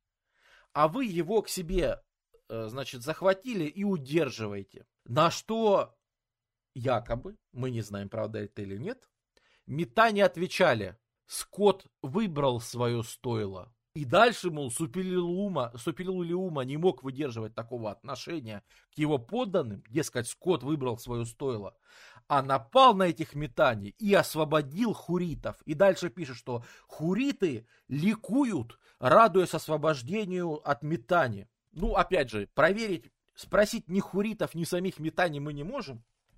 Вот. Но по версии Супилулиумы выглядит это так. Ну и вообще развивается вот этот кусочек, да, сразу видно, что это кусочек имперской идеологии. Это попытка уже строить империю, что типа обосновать, не просто прийти тут посадить человека, потому что я могу, а дальше управлять как хотите. Это попытки организовать пространство. Когда-то мы говорили, цивилизация — это способ организации пространства. Вот империя — это способ выстроить. Не везде, не делаешь в своем городе, каждый как захочет, так и делает. А все-таки какой-то шаблон должен быть, какие-то правила поведения, какие-то нормы, какие-то причины, обоснования для вообще существования окружающего мира и всего этого, всей этой дребедени. Это начало империи. Это начало империи, и он долго, он 40 лет будет, да, то есть если в 1380-м он начинает воевать с Митани, то заканчивает он абсолютным победителем где-то в 1340-х, то есть примерно 40 лет войны, боевых действий и всего остального. За это время Египет вообще не интересуется проблемами Ближнего Востока, и там сирийские государства, они все города-государства, особенно вот, которые на побережье, Библ тот же, перекидываются, да, Библ, который всегда с Египтом был, который всегда поставлял ему там древесину для строительства, Библ перекидывается на сторону хеттов, принимает хетский, мы даже видим, что там появляется стелла хетской богини. Вот раскопки сегодняшней Хаттусы, да, в основном большинство построек датируются вот этим вот имперским периодом. Это следующие 100 лет. То есть вот это вот столетие, это был пик развития хеттского государства. 14-й, начало 13 века до нашей эры. Грубо говоря, 1380-1280. Просто так, чтобы запомнить. Я чуть-чуть огрубил даты, но примерно вот эти вот 100 лет. Раскопки Хаттусы и большинство вот этих вот вещей, которые мы там находим. Опять же, Супилилуума начинает все свои письма, и впоследствии все цари будут писать «Я, крылатое солнце, пишу тебе там», и форма обращения царя, он сам себя будет называть крылатым солнцем. Поэтому солнечные какие-то заморочки будут проявляться все больше и больше. Различные изображения. Вот, пожалуйста, качество работы по камню. Опять же, работали не только с мягкими породами, работали там и с базальтом, и с диоритом, то есть с серьезными каменными породами. Делали арки всякие и вообще занимались, вот, пожалуйста.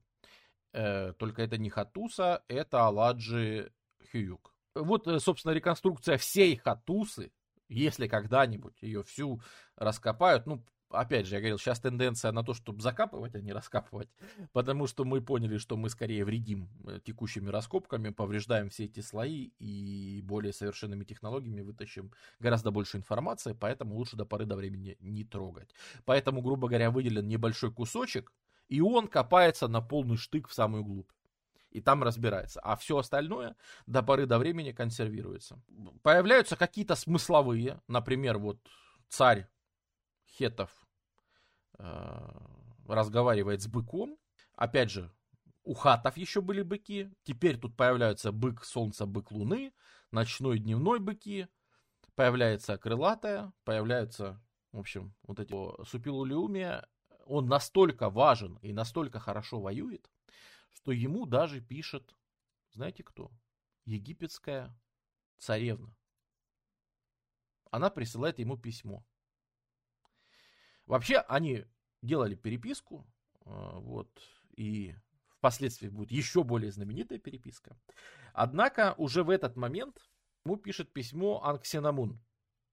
Та самая Анксенамон, которая дочь Эхнатона и Нефертити, которая жена Тутанхамона. И, как вы помните, Тутанхамона очень рано убили. Тутанхамону что-то типа 18 лет на момент смерти. И она остается вдовой. И поэтому Анксенамон пишет письмо Супилулиуме. «Мой супруг скончался, а сына у меня нет, но говорят, что у тебя много сыновей. Если бы ты прислал ко мне одного из своих сыновей, он стал бы мне мужем. Я ни за что не возьму в мужья никого из моих подданных. Я очень боюсь». Нормальный заход. Нормальный такой заход. Естественно, Супилулиума не верит. И сначала посылает какой-то там небольшой отряд, типа вообще проверка, вообще связи, что это было и что вообще происходит. Вот. На что приходит второе письмо, тоже сохранено. точнее не само письмо, копии с этих писем сохранены в их архиве. Она возмущается тем, что он не поверил, и пишет, что разве стала бы я писать чужестранцу, объявляя во всеуслышание о своей беде и несчастье своей страны, и говорит, что я никогда в жизни в мужья не возьму никого из этих вот местных тут египтян, поэтому мне нужен настоящий чад из вот этих вот крутых хетов. Ну что ж, кажется, это хороший момент для того, чтобы закрепиться. И вот что любили хетты, это обженить кого-нибудь, вот скреплением браком это они одобряли, клятвы и браки заложников не одобряли. И вот, значит, отправляют, он своего сына отправляет в Египет, которого в Египте тут же убивают, прямо по прибытии. То есть он не то, что там жениться не успел, он там едва ли успел вообще в Египте даже появиться. Он там только оказался, его сразу прирезали. Подробности, к сожалению, нам неизвестны, но учитывая, что после этого фараоном тут же становится придворный жрец Эйя, а его женой становится Анхсенамон, и они начинают изображаться как фараон и его жена, мы предполагаем, что, скорее всего, и на данный момент это самая признанная теория, что вот этот вот жрец Эйя, он убил и Тутанхамона, и сына Супилулиумы, собственно, для того, чтобы самому быть правителем. Ну, а, естественно, Анхсенамон тут уже ничем не распоряжалась, а была просто, вынуждена, да, потому что мы говорили, что она все-таки царских кровей, это была возможность как-то закрепиться. Но Эйе это тоже не помогло, потому что Эйю свергнут военные, Харимхеп и так далее, и, в общем, все это там тоже пойдет, и будут дальше проблемы. Но это египетские проблемы, у них там тоже начинается переход от 18 к 19 династии, очень такой кровавый, неприятный. У хеттов к власти приходит Мурсили II. И вот при Мурсили II он там тут же начинает наводить порядок во всех углах, метается в ту же Арцаву, еще куда-то, в Асуву. Но больше интересно, знаете что? Так, сейчас будут спекуляции. Я даже заранее вам скажу, что сейчас будут спекуляции. С Асувой воюет какой-то правитель Таруша. Или там вот какое-то царство Тройша. И оно из Асувы взывает о помощи. Более того, о помощи взывает также Уилуса. И то ли это имя царя, то ли это город, который просит о помощи. А что если Тройша это Троя? Более того, во время и следующего правителя, сына Мурсили II, Муватали, к нему прибудет посол от царя Александу из Уилусы, Парис, правитель Илиона, то есть Уилусы. И может ли это быть Александу, правитель Вилусы? Если говорить строго по-научному, все, что происходило на Западе, хрен его знает. Потому что мы, извините, не можем даже определить место расположения Асувы, Арцавы, земли реки Сеха, Тройши этой и всего остального мы просто не можем определить. Мы не знаем, где оно находилось. Вот и все. Возможно, если мы древнейшее вот это вот линейное письмо расшифруем, греческое, и найдем еще какие-то источники, то у нас появятся письменные источники на Западе. И тогда все станет гораздо лучше. Но пока что это все только предположение, к сожалению. Со стороны хеттов это какие-то бомжи. Да, со стороны хеттов это какие-то удаленные бомжи, которые напали на их вассалов. Даже не вассалов, а данников. Потому что вот это вот там Тройша, она им присылала какие-то дары, а на них какая-то неизвестная напала на какие-то вот эти вот ахайваши, эти напали непонятные, короче. Вот. Но это где-то для хеттов, это где-то вообще на самом краю их области зрения вообще. И хетты такие типа, да, пускай сами разбираются, да, примерно так. То есть хетты обратили внимание, что там идут соперники, но они не сильно... то есть они сначала даже помирились с этими-то, с ахайвашами, то есть с ахейцами якобы.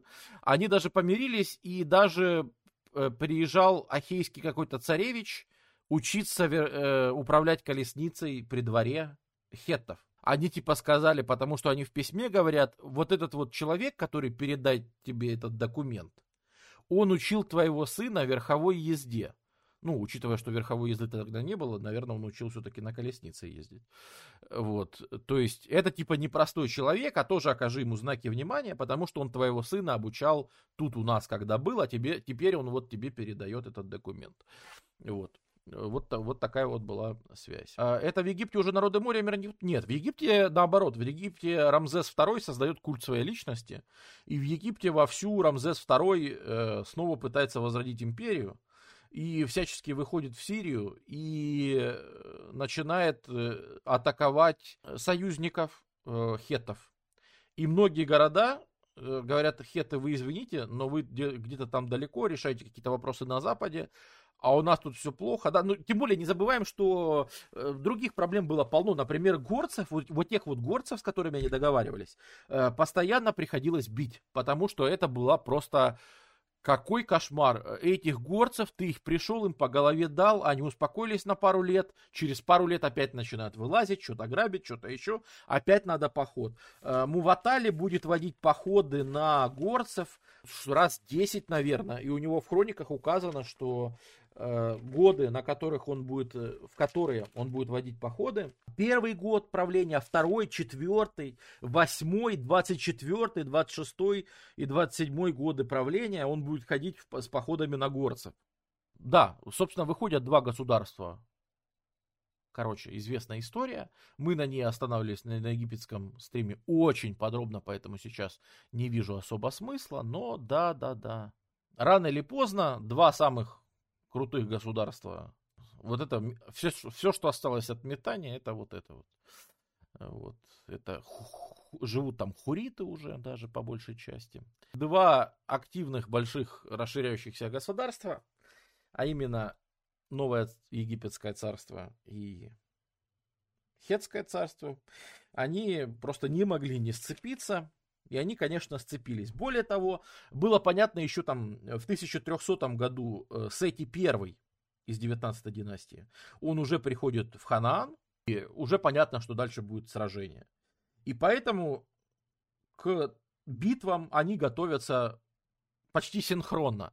То есть мы рассматривали о том, как Рамзес готовится, да, он столицу переносит в Пер-Рамзес, например, то есть он столицу переносит из Фив аж в Дельту, поближе к театру военных действий, потому что там будут стоять всякие колесничные дворы, всякие, кузнечные и все остальное, чтобы производить, и чтобы поближе к театру войны. И то же самое делает Муватали. Он переносит столицу из Хаттусы в Датасу, это тоже ближе сюда, к региону. И то же самое, специально строят пункты снабжения. У нас есть таблички, которые рассказывают о том, хетты, предписания, что должен делать командир гарнизона. Расставлять часовых, следить за дорогами, обеспечивать наличие этих самых хлебных припасов, обеспечивать призыв местного населения. И это все идет, длится, считай, 14 лет. До 1286 года, когда наконец-то они сталкиваются в самом эпичном сражении из задокументированных. Да? Это момент самого большого распространения Хеттской империи. Вот примерно так она. Если мы Арцаву помещаем тут, то реконструкция выглядит примерно вот так в этот момент. Вот. И, по крайней мере, вот тут на пограничье находится все то самое город-государство Кадеш, который, в общем-то, вынужден лавировать между двумя большими силами, принимать то одну сторону, то другую. И Кадеш становится камнем преткновения этих двух империй, и они обе сражаются и приводят туда чудовищную армию. 1000 колесниц и все такое. То есть сражение даже не один день идет. И, то есть, утром следующего дня, да, оно заканчивается, и даже там второй день еще идет, и, короче, там событий-то на самом деле очень много, но вообще интересно, что если в египетской стороне мы видим, как после этого разворачивается пропаганда того, что мы победили, мы всех завороли, величайшая победа фараона Рамзеса, он лично на колеснице, впереди бежал его лев, его раб, его лев. И они там тоже кусали и били всех врагов. А фараон лично из лука всех разил точно в глаз. И, короче, вообще там все боялись, и хетты боялись, и в ужасе убегали. У хеттов мы ничего не видим такого. У хеттов мы видим сообщение Типа, так, хорошо, занимаем Кадеш, новый правитель Кадеша, значит, будет вот такой. Так, губернатор вот этого военного города расставляем вот такой. Так, раз мы расширили территории, значит, надо вот тут укреплять границу. Мы видим, что на стороне хеттов никакого особо пафоса, уж тем более никакого признания того, что проиграли. Просто серия абсолютно технических документов по расширению границы. После величайшей битвы Рамзеса II, в которой он якобы всех победил, мы видим, что границы-то хеттов увеличились, а границы Египта чуть-чуть сократились. По крайней мере, влияние в Сирии. И не очень понятно. Дело в том, что вот до сих пор тогда непонятно. Вот и до сих пор спорят, как там и что там было. И более того, следующий мирный договор, который подписывают уже последователь Муватали Хаттусили III, еще пройдет там с десяток лет, и они подпишут мирный договор, и вот мирный договор действительно у нас сходится. Вот мирный договор, это битва типа при Кадеше, вот тут даже художник постарался нарисовать большую колесницу хеттскую с 3 людьми, это, да, характерная черта. Типа на тот момент это считалось, вот у Египта как раз нубийские лучники, то есть вроде бы художник постарался более-менее изобразить, не от балды нарисовать битву, а действительно из коровьих шкуры щиты, то есть деревянный каркас, на который коровья шкура натянута, да, вот текст мирного договора, вот он есть продублированный и у хеттов тоже. И самое главное, что приходит Хаттусили III, при котором империя начнет меняться. На тот момент еще никто не знает, что это последние славные деньки, но это реально славные деньки, потому что мирный договор устанавливает мир на Ближнем Востоке, а между собой у них даже вполне себе теплая дружба. Они дружат с семьями. Рамзес II и Нефертари, и Хаттусили III, и Педухепа, его жена, которая, кстати, была не хеттеянкой, она была хуриткой. И это тоже характерно, потому что при ней хуритские боги начинают свое победное шествие. Опять же, мы говорим, хуриты загадочный народ, но при ней эти хуритские боги получают государственное признание и пробиваются в высший пантеон. На тот момент еще никто не знает, что когда они все помрут, когда закончится буквально уже следующий, там будет еще тут Халия IV царь, и он еще нормально проправит, то есть еще один период. И то уже при Тутхалии будет говорить, что Асува завоевана. То есть Азия, то есть на Западе что-то потеряно уже. Уже пойдут Ахайваша. И, кстати говоря, при Кадеше мы в первый раз сталкиваемся с народами моря на стороне хеттов. Хетты, чтобы противостоять египтянам, под Кадеш привели кучу неизвестных египтянам людей. И они там описывают, что среди них были какие-то шардаши, ахайваши и так далее. То есть хетты где-то взяли наемников из каких-то бичей, потому что они туда привели вообще всех, кого только смогли найти, отовсюду вообще стянули и привели просто мультинациональную армию. Опять же, учитывая, что у них записи на 8 языках в архивах, неудивительно. Вообще были такие, да, достаточно мультикультурные ребята. И по сути уже внук Хаттусили III, он умрет почти тут же. Как будет написано, мне очень нравится иносказательно, как это передают эти самые, летописи их. Он станет богом. Это в смысле умрет. То есть в год такой-то, царь такой-то стал богом. И уже мы говорим, что в Асуву ведет вторжение некий царь Атарисия из Ахиявы. Чем-то похоже на имя Атрей. Согласитесь, что похоже. Атарисий, Атрей. Атарисий из Ахиявы, Атрей из ахейцев. А Атрей, это, если кто не помнит, отец Агамемнона и Менелая. И они действительно были из Ахеи. А после этого начинается большая движуха. И не только с запада приходят все эти люди, которые все начинают сносить. С востока приходит какой-то вождь Мита, вождь мушек. Народ такой мушки. И у них Мита. Как мы знаем, когда хеттов не станет, на их территории будут жить фригийцы, у которых царским именем будет Мидас. А что если Мита И вот этот вот народ Мушки из хетских записей, это и есть фригийцы и Мидас. Да, необъяснимо, но факт. Вот. Вот. Какие это все года? Это 1290-е плюс. То есть 1270-е плюс, 1260-е плюс. Я просто боюсь, что я забуду. Поэтому давайте про религию немножко поговорим. А потом уже поговорим о том, как это все закончилось. Я знаю, что есть люди, которые прям мне писали, что, блин, очень нравятся стримы, вот, но только вот зачем ты вот столько про религию рассказываешь? Типа вот если из Египта выкинуть все про религию, то получится прекрасный стрим или там еще что-то в таком духе. Мне кажется, без религии не будет понятно ни их чувство прекрасного, ни... То есть на каком-то...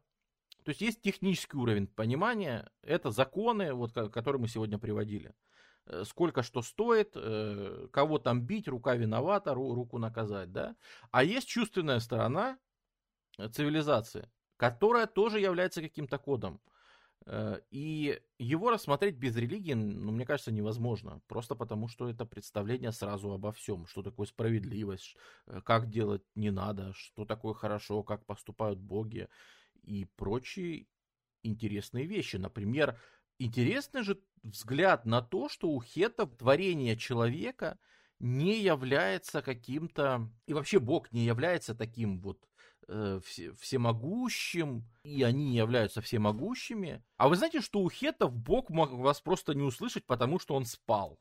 Или, например, у Бога выходной. Или, например, Бог пошел на какую-то там гору, и, в общем, там вот опять же заснул, и он твои молитвы просто не услышал. То есть он бы, может быть, и выполнил бы их, но он их, короче, просто не услышал. А ты знаешь, что Бог может наслать болезнь, потому что, короче, случайно. Вот типа, упс. И типа он вообще не потому, что он такой вот тебя карает за твои грехи, а потому что он, короче, ну, вот как-то так. Вот получилось, понимаешь? И все. И огромное количество магических ритуалов, описанных хеттами, они связаны как раз с этим. Они связаны, например, вот, чтобы убедиться, что Бог услышит твою молитву, ты должен сначала выложить ему тропку там с его любимой горы, ты начинаешь выкладывать там медом, молоком, ставишь хавчик всякий расставляешь, и расставляешь специально к храму, специально, чтобы Бог из там, где он любит обитать, пришел конкретно в храм и тебя выслушал. И уже на следующий день, утром, приняв омовение, ты приходишь, а там статуя Бога, в которую он вселяется, и там дальше есть описание, что эти жрецы, как они назвались, жрецы, смотрители изваяний. То есть, что Бог вселяется в эту статую, и жрецы ее купают, кормят медом, поют напитками, одевают в хорошие одежды, играют музыку, кстати говоря, у них были волынки, то есть такие кожаные какие-то инструменты, в которые дуешь, и струнные инструменты, то есть на чем-то бренчали. Судя по изображениям. Да, вот, собственно, музыканты. Картина музыкантов на празднике. Перед вами солнечная богиня Вурусему. Или ее часто называют солнечная богиня города Аринна. Это как раз та самая, помните, впитавшая в себя богиня Хетты, плодоносная вот эта вот. И из-за того, что хетты в какой-то момент сильно заморочились на солнце, она вдруг стала и плодородной, и солнечной богиней одновременно. И это было либо главное божество, либо топ-2. А первое, это, конечно, Тархун, это бог грозы. Ну, опять же, во-первых, начнем с того, что это индоевропейский народ, и поэтому, конечно же, бог грозы, а значит и войны и всего такого. Тархун этих ребят, он очень похож на этрусского Тархона, потому что у этрусков будет Тархон, бог грозы и всего остального, в честь которого известное имя у римлян будет Тарквиний. Ну вот в Урусему это, они ее называли царица земли Хетты, царица неба и земли, госпожа царей и цариц. И в будущем, чем дальше идет развитие, тем больше у нее появляются какие-то агрессивные черты. И в какой-то момент появится ее то ли проявление, то ли что, шаушка, или еще в другом прочтении шавушка, которая практически полностью ассоциируется с Иштар, то есть богиней битвы, и вообще агрессивной женщиной, которая всех режет. И, ну, мы говорили, что от любви до ненависти, да, один шаг. От богини любви и всякого любвеобилия до резни и уничтожения, в общем-то, это и с Шивой случается постоянно, и всякие там Цабаба, Кубаба, Они тоже могут показаться там совсем неизвестными и какими-то незначимыми, да, но, по крайней мере, знаешь, интересно, что у хеттов это не выдающиеся культы такие, а потом на их обломках из Кубабы родится Кибела, которая вообще-то серьезная богиня классической, античности. Опять же, у них смешанная религия с магией, поэтому иногда одно от другого отличить трудно. Вот, кстати, бог грозы, да, собственно, опять же, ничем особо не отличается. Из того, что, кстати, очень похоже на индоевропейцев, а даже на ариев, то есть индоиранцев, это то, что бог грозы сражался с драконом Илуянки. То есть знаменитый троп, когда бог грозы сражается с драконом. Это по весне. Самый большой праздник у хеттов было 18 праздников в году. Государственных, таких больших, которые надо было праздновать. Из них самый большой был Новый год, как ни странно. Новый год у них был во время весеннего равноденствия, то есть когда ночь и день равны, и дальше день начинает увеличиваться, да. То есть это типичный весенний Новый год, когда силы добра побеждают над силами зла, силы света, день начинает становиться больше ночи, силы света побеждают над силами ночи, и как ритуал разыгрывалось вот это вот представление. И у нас есть даже указания, как должны выглядеть эти представления. Там впереди идут 3 музыканта, прям подробно они как эти крючкотворцы. Хотят до последнего все описать. Там шло сражение, в котором, такое вот, восстанавливали это сражение, в котором надо было ритуально победить дракона. В это время там собирались все самые важные люди, и перечисляется, кто выходили. Опять же, там всякие виночерпи и так далее. Лично мне удивительно, что среди важных людей перечислены храмовые проститутки, например. Вот. Но они тоже были важной деталью праздника, да, они тоже на праздник выходили, и тоже там, будучи одеты в желтые одежды, почему-то именно в желтые, они держали над собой руки и вращались вокруг себя, не сдвигаясь с места. То есть вполне себе даже можно представить действие, да. То есть, это можно сейчас в каком-нибудь там театре самодеятельности вполне себе воссоздать. Из-за того, что они так подробно... опять же, странные хетты, они так подробно описывают детали ритуала, но не описывают зачем. Потому что вот эти вот все толкования, что типа это победа над змеем, это победа над злом, это вообще-то все додумки. То есть это то, что мы знаем из мифов других народов, которые такое же точно проповедуют. О том, что Индра там змея распорол, из него родилась земля там и все остальное. Мы можем говорить только про ритуальную, да, чистоту. То есть, естественно, там по любому празднику надо было мыться, само собой, потому что и в чистые одежды даже одеваться, потому что нельзя вообще ко всему этому праздничному приходить. У них отношение было серьезное. Опять же, если в свое время Мурсили II должен был прервать военный поход из-за Нового года и вернуться отпраздновать Новый год, потому что он даже там есть табличка, в которой, собственно, от имени Мурсили это написано. Написано следующее. Собственно, этот праздник назывался Пурулли, земляной, да, то есть, скорее всего, это еще и был праздник типа начала агрокультурного года или чего-нибудь типа этого. То есть, понятно, что он связан еще и с плодородием, конечно же. Хотя я уже отпраздновал праздник в честь бога грозы Хетты и бога грозы Ципаланды. То есть, вы понимаете, они еще и настолько были разбалованы, что они всех богов грозы, которые им встречались, они их всех почитали, всех ставили себе на службу и всех заставляли молиться, чтобы эти боги теперь на них работали. И чем ты больше людей захватываешь и городов, тем больше у тебя людей молится богам грозы, и тем больше эти боги в итоге помогают тебе. То есть, чем больше твоя империя, тем больше богов на твоей стороне, просто потому что бог не имеет силы там, где... не в своей земле бог вообще не имеет силы. Бог имеет силы там, где он это самое. И более того, даже есть, что типа послали с письмом куда-то там опять куда-то на запад, в какую-то из этих стран, которые непонятно где находились, для того, чтобы попросить у них, спросить, как их бога там какого-то, чтобы там лечение помочь, как он, чтобы лечение, в общем, не спаслал. И даже специально узнавали, а вот как вот молиться там такому-то богу, то есть в этом смысле они абсолютно... опять же, как мы говорим, язычники, да, никакого ж монотеизма нет. Вы поймите, что если у тебя есть 100 богов, то существование 101 и 102 тебя вообще-то не сильно поражает. Вот, поэтому религиозный антагонизм совсем не так ярко выражен. Вот если есть доказательства, что Бог кому-то помогал, другому, вот тогда будут санкции, да, тогда могут и статую повалить, и более того, было даже зафиксировано, что они веревками обвязали статую Мардука и тащили его, вытащили специально из храма и затащили в свой храм. И там его умастили маслами, задобрили, чтобы он им помогал. То есть, типа, вот такая вот даже была операция по переманиванию Бога на свою сторону. Потому что Мардук это же семитский бог, вы что. Так вот, писал, значит, Мурсили, что я отпраздновал в честь бога грозы Хетты и бога грозы Ципаланди. Но я еще не отпраздновал Пурулли праздник, великий праздник в доме Хести в честь Ливани. А потому я вернулся в Хаттусу и отпраздновал Пурулли праздник. Как мы знаем, и умер сразу после этого, потому что был убит. Что-то там сложное по теологии, к сожалению, практически ничего не знаем.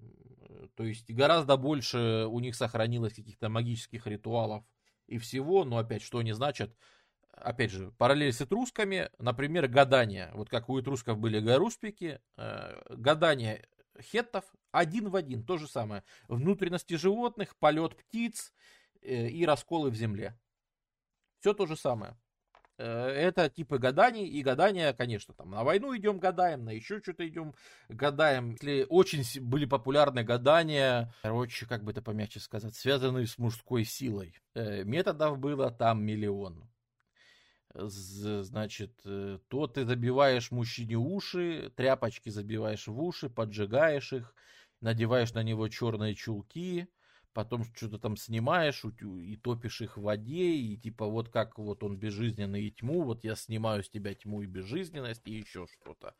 Или вот тоже такой же ритуал, что если, значит, не получается вот у него, чтобы было хорошо, то опять шли к старухам, естественно, какая ситуация, надо сразу идти к старухам. Старуха ставила ворота, натягивала какую-то ткань, мы не знаем, что она натягивала, может, шкуры какие-то натягивала, давала веретено и зеркало, то есть женские предметы, и заставляла пройти через эти ворота. Когда он проходил, она отбирала у него веретено и зеркало и давала ему в руки лук. И говорила: вот, я забрала у тебя женственность и вернула тебе мужественность. Ты отринул повадки женщины и снова принял повадки мужчины. Ну и типа вот после этого у него, значит, все начнет резко получаться. Было и к женщине. Если детей нет, считалось, что это вина женщины. И брали рог самой плодовитой коровы и ставили ей на голову и говорили: солнечный бог, господин мой, как эта корова плодовита и живет в плодовитом загоне, и наполняет тот загон быками и коровами, так и эта больная, да будет плодовита, да наполнит она свой дом сыновьями и дочерьми, внуками и правнуками и потомками в грядущих коленах. И дальше опять поднимает фигурки из воска и бараньего жира, раздавливает фигурки, говорит, типа, болезнью иди, в общем, и все такое. Наверное, важный вопрос — человеческие жертвы. Есть один пример. Есть ровно один пример человеческой жертвы в текстах. Кем был этот человек, которого принесли в жертву, мы не знаем. Высказывается подозрение, что военнопленный, что это был человек не из племени, не из хеттов. Значит, какая была ситуация? Проиграна хеттами битва. Они проиграли битву Миттани какую-то. И вроде как позор на армии. Или что-то вроде этого. И надо армии очиститься от того, что проигрыша. Они пошли к старухам. Не знаю. В этом случае неизвестно, шли они к старухам или нет. Но они рассекают мужчину, козу, щенка и поросенка пополам. Первую половину этой кучи кладут на одном берегу реки, а вторую половину кладут на другом берегу реки. Спереди сооружают ворота из дерева, и дальше какая-то порода дерева, мы не знаем какая, и ставят дорогу огней. Люди проходят через огни, через ворота, переходят реку, и когда подходят к куче половинок, брызжут на нее водой. И вот так, когда они полностью прошли, они очистились от проигрыша в битве. Вот. Но это из всех документов единственный случай человеческого жертвоприношения, который нам известен. В самом конце всего этого у нас появляется еще литература. У нас наконец-то появляются там поучительные истории. Ну, они, на самом деле, я же говорю, они какие-то странные, и мораль там не всегда видна. По крайней мере, более-менее литературным можно назвать произведение «Песнь об Уликумме». То есть это художественное произведение. Это не вот это вот крючкотворское описание какого-то ритуала, и это не просто так, а это просто передача, вот, ну, я не знаю, вот как греки писали про своих богов, что они там чудят вечно, да? Вот это в таком же стиле просто описано. И я не могу не удержаться, чтобы это не прочесть, потому что я считаю, что это прекрасно. Песня об Уликумме. Может быть, это литературная традиция, она усложнялась, это видно просто даже под табличкам.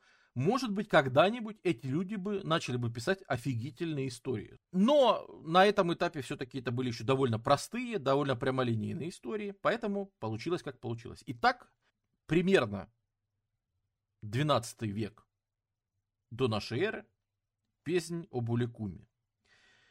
Битва богов.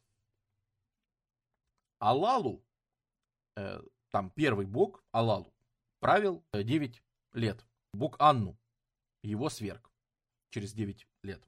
Бог Анну правил 9 лет, и его сверг бог Кумарби. Но Анну уклонился от битвы, и птицей взлетел в небо. Но Кумарби схватил его за ногу и откусил ему половой член, и рассмеялся от радости. Но Анну повернулся к нему и сказал: «Не радуйся тому, что ты сейчас проглотил. Ты сейчас зачал от меня 3 могучих богов: бога грозы, реку Тигр и могучего бога Тасмису». С этими словами Анну взмыл в небеса и исчез из виду. Но мудрый Кумарби выплюнул то, что было у него во рту, и 3 грозных богов выносила и родила земля. Дальше, к сожалению, табличка стерта. К сожалению, чем закончилась эта история, мы не знаем.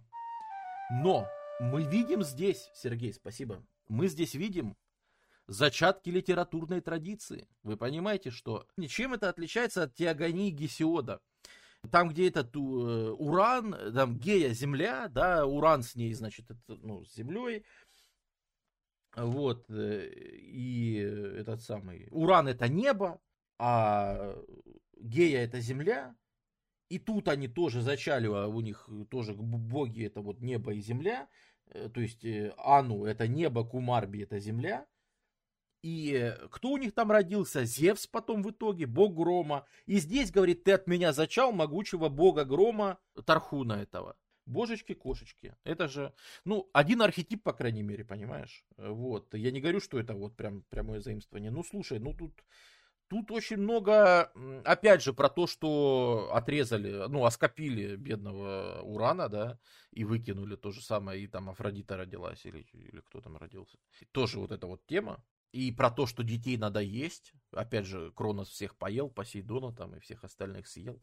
Скорее всего, да, это какой-то архетип, который потом накладывался на местные, и в зависимости от того, на что он накладывался, он расходился. Ну, потому что в остальном, да, там все-таки истории расходятся довольно прилично, да, ну, потом, если брать подробности.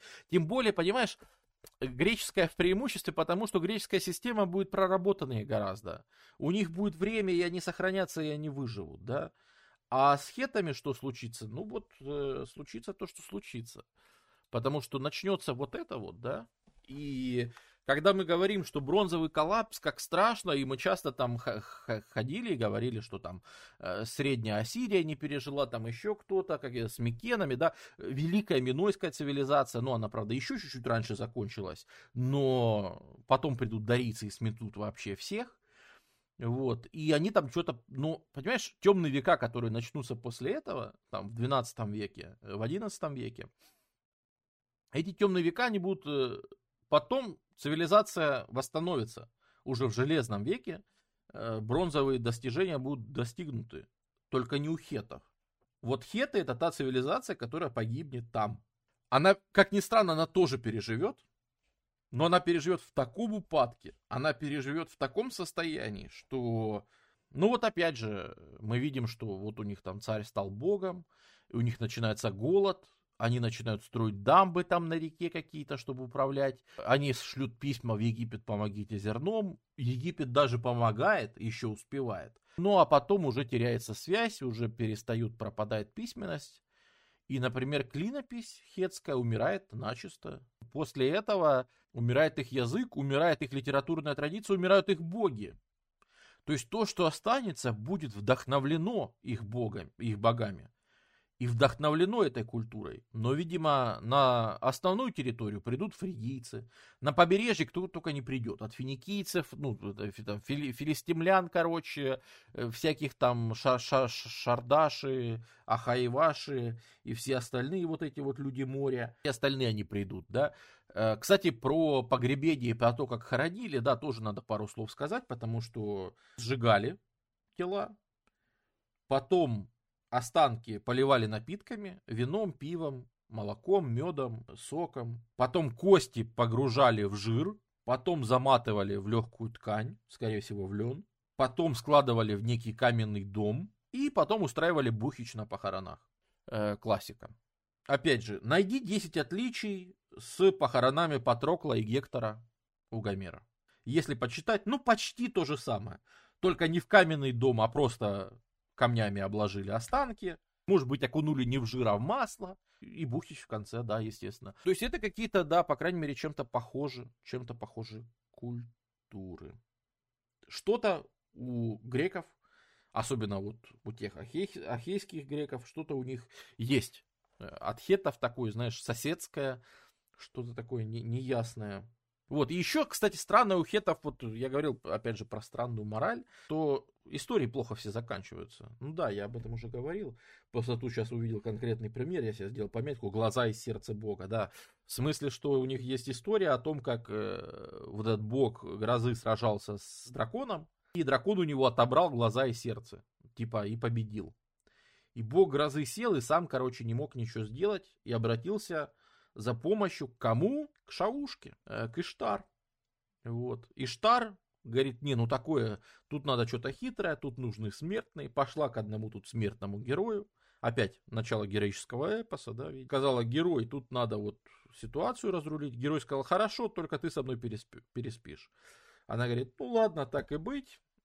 И он пошел, к этому самому, к дракону. Говорит: дракон, у тебя есть дочка, дай мне ее в жены, а я крутой такой чувак, что я даже с богиней спал. Дракон говорит: да, значит, ты очень крутой. Свою дочь за него выдал. А он говорит: я ж дракон, я крутой, выбирай приданное. Он говорит: а приданное — это глаза и сердце бога грозы, И дракон ему отдал глаза и сердце бога грозы, и чувак, отдал их богу грозы и говорит: а теперь убей нас всех, не щади никого. И бог грозы убил и дракона, и дочку, и чувака этого. Мне бы хотелось сказать, что я какой-то полезный урок извлек из этой истории офигительной. Честно говоря, нет. Наверное, она что-то значила, наверное, в ней был какой-то смысл. Но, видишь, сложно, когда вот нет ровной традиции. Вот именно, зачем? Без последнего предложения все было нормально, я тоже так считаю. Вот, поэтому очень, очень странно. Единственное, что можно вынести из этого всего, все истории, в которых люди взаимодействуют с богами, даже если это позитивная история о хорошем, люди умирают всегда в конце насильственной смертью. Всегда. И может быть мораль в этом, что если ты тусишь с богами, то ты своей смертью не помрешь точно. Вот. А вообще, да, хетты уничтожаются, Хаттуса тоже разрушена, все разрушено, то есть все города. В том-то и дело, что вот из городов хеттов, да, там египтяне хоть как-то выжили, а вот из городов хеттов не осталось вообще ничего. И случается провал и бесписьменный период лет на 200. И потом уже, когда приходят там ассирийцы, уже новые ассирийцы, да, вот начнут там, Ашур-Марципан, Тигран-Паласар, в смысле, Тиглат-Паласар, Ашур-Нарцердал, и все эти люди начнут из новой Ассирии строить империю и опять вроде бы пытаться пробиться, то окажется, что на территории вот Анатолии уже хеттов нет, хотя они будут называть еще эту область хеттами, и вообще хеттами будут называть население Северной Сирии почему-то. Не почему-то. Потому что население Северной Сирии будет говорить по-хетски почему-то. Но, понимаете, прошло 200 лет. Что это было? Массовая миграция или что еще? Но вдруг мы видим, что в Анатолии хеттов нет вообще. Там фригийцы живут и все ассимилировали нафиг. А единственные, кто живут и называются вообще-то хеттами, и их называют хеттами окружающие, это люди на побережье, восточном побережье Средиземного моря, которые вроде бы и хетты, если на них посмотреть. Но они какие-то неправильные хетты, они какие-то запретные хетты, понимаешь? Они, знаешь, как будто бы их покособочило немножко. Имена очень странные. Ну, например, Сапалульме, Мутала, Катуцили. Это как будто бы хетские имена, Супилулиума, Муватали, но какие-то вот покособоченные немножко. Сапалульме, Мутала. Язык у них остался только иероглифический. То есть все, письменность осталась только одна. Никакой письменности на многих языках. Язык остался только этот. Причем сегодня он идентифицируется как потомок не, собственно, хетского, а лувийского. Но на лувийском говорили в империи. И лувийский все больше используется. Боги практически полностью не, собственно, хетские, а хуритские. Пишут иероглификой, причем пишут фигню. Исчезла литературная традиция, исчезли мифологии, сами эти надписи, вот эти вот, это там уже 900-е, 800-е годы до нашей эры. То есть мы уже в Железном веке и вроде бы они пережили, да? Нет. Это убогие надписи, которые в основном посвятительные надписи царям, типа Сапелюльме стал царем, и все. Уже нет никакого нарратива, никакого рассказа, никаких сложных идей не передается. С ними подписывают договора, и они все пишутся уже на ассирийском, и абсолютно как бы, ну, то есть ассирийский извод аккадского, ладно. Богатые-то города остаются, они, в принципе, богатые, довольно-таки богатые в Сирии, эти города. И они занимаются торговлей, потому что это уже время, когда начинают финикийцы движуху. И более того, даже постепенно архаические греки начинают движуху. А финикийцы уже вовсю начали, да? И в том числе они торгуют с этими ребятами, и прибрежная торговля идет хорошо, и поэтому Хамат, Дамаск, вот эти вот города главные теперь. Дамаск хеттейский город, оказывается. И мы какие-то отдельные вещи встречаем. В Библии говорят, что тут живет население Данунай. То есть данайцы? Может быть, это те самые библейские данайцы. Это Данунай, которые живут тут. И опять же, какие есть упоминания в Библии о них? Ну, во-первых, Яхве говорит Иисусу Навину: перейди через Иордан в землю, которую я даю сынам Израилевым, всю землю хеттеев. Опять же, да, это даже на уровне какой-то идеологии, что типа эту землю, ей уже как бы не хеттеи владеют, а ее уже Бог завещал вот этим вот новым племенам. Когда уже появится Израильское царство, даже будет, что у царя Соломона перечисление, что у него наложницы хиттеянки будут. Вроде бы в Библии еще пару раз упоминается, что Урия и Ахимелех — это хетские имена. Искали, ну, и они там, один наемник в армии, второй там пещерой торговал. И это уже явно сильно упадочная культура, которая, в принципе, сама уже ни на что не влияет, но богатая и, в принципе, состоятельная. То есть, когда Ашурнацирдал в 850-х годах до нашей эры приходит сюда на побережье, то есть Ассирия начинает уже, вот та вот агрессивная Ассирия, начинает расширяться, они выплачивают ему дань 20 талантов серебра. Это 450 килограмм серебра. Такую дань далеко не все могли освоить, значит, деньги у них все-таки водились. Но, тем не менее, Ассирия вот десятилетие за десятилетием накатывает. Кое-когда против них получается собрать объединенную армию всего этого. Наверное, последняя битва, это вот как раз против Ашурнацирдала.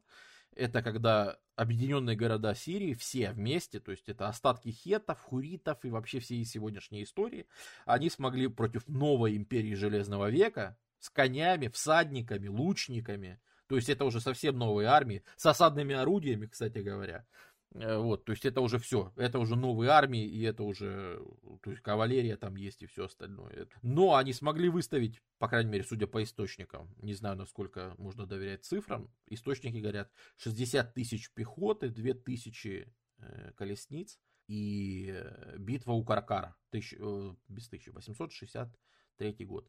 И они отбились от ассирийцев. Но потом, под ударами, в конце 9 века, уже пошел 8 век, и Тиглат-Паласар III, Салман-Асар V, Саргон II. Это Сирия. Извините, пришла Сирия, которая... Вот это статуи царей, которые... Это новое хеттейское творчество. Это творчество вот этих вот... Этот период, он называется сиро-хетским. Потому что непонятно, это хетты или это какие-то люди, которые сильно восприняли культуру хеттов, или...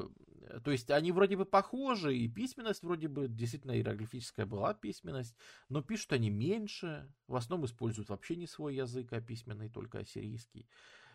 И как-то они... То есть хрен его знает. Опять же, с богами вот какая-то беда.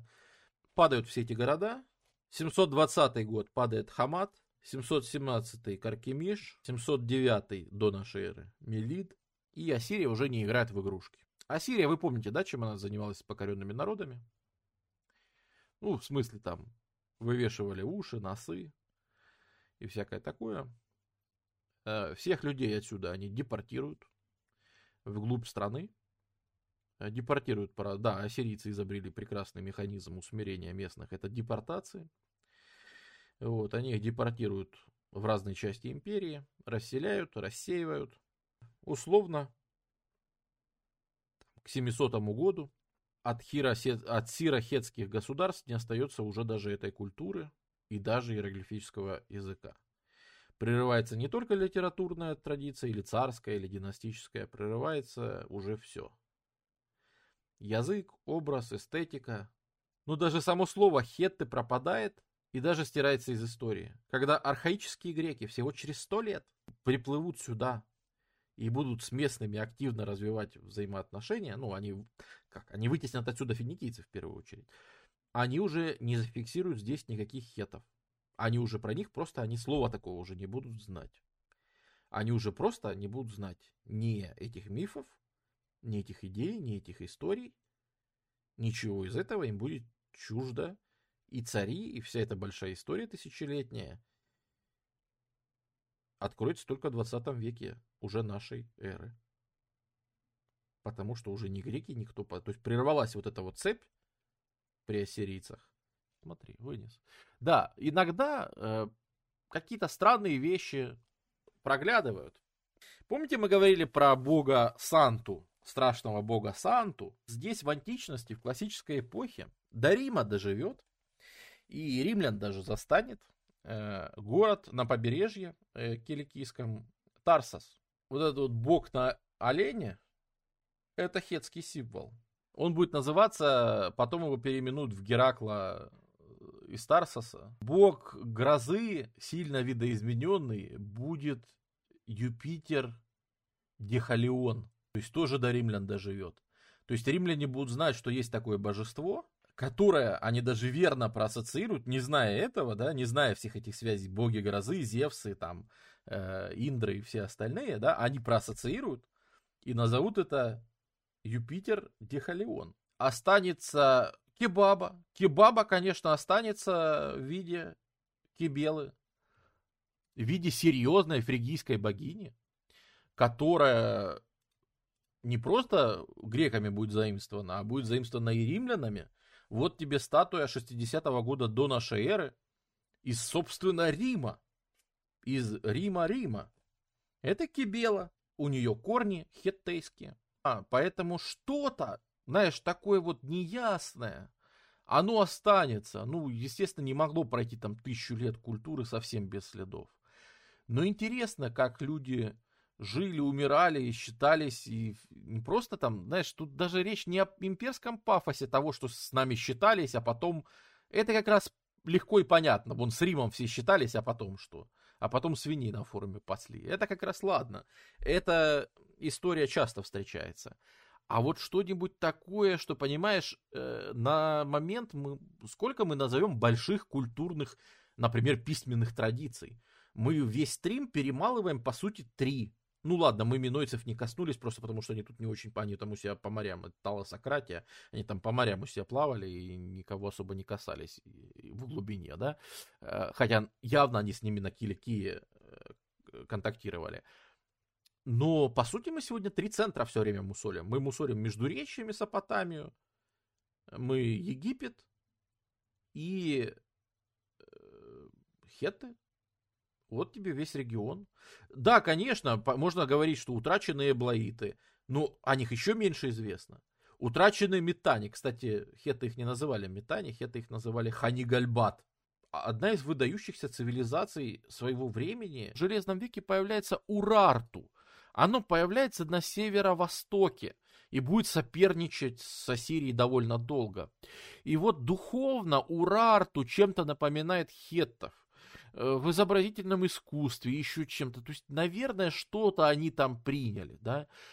А, опять же, наследники хуритов и Урарту, скорее всего, остались какие-то сегодня на Кавказе. История иногда это помогает. Взглянуть на время такое, как более спокойно.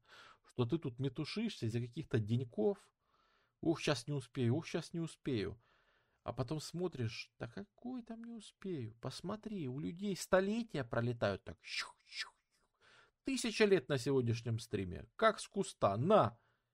А ты что хочешь? Ты за днями хочешь успеть? Тут люди вот за тысячелетиями не успели. Хетты. А ты хочешь какие-то карпе дием словить день.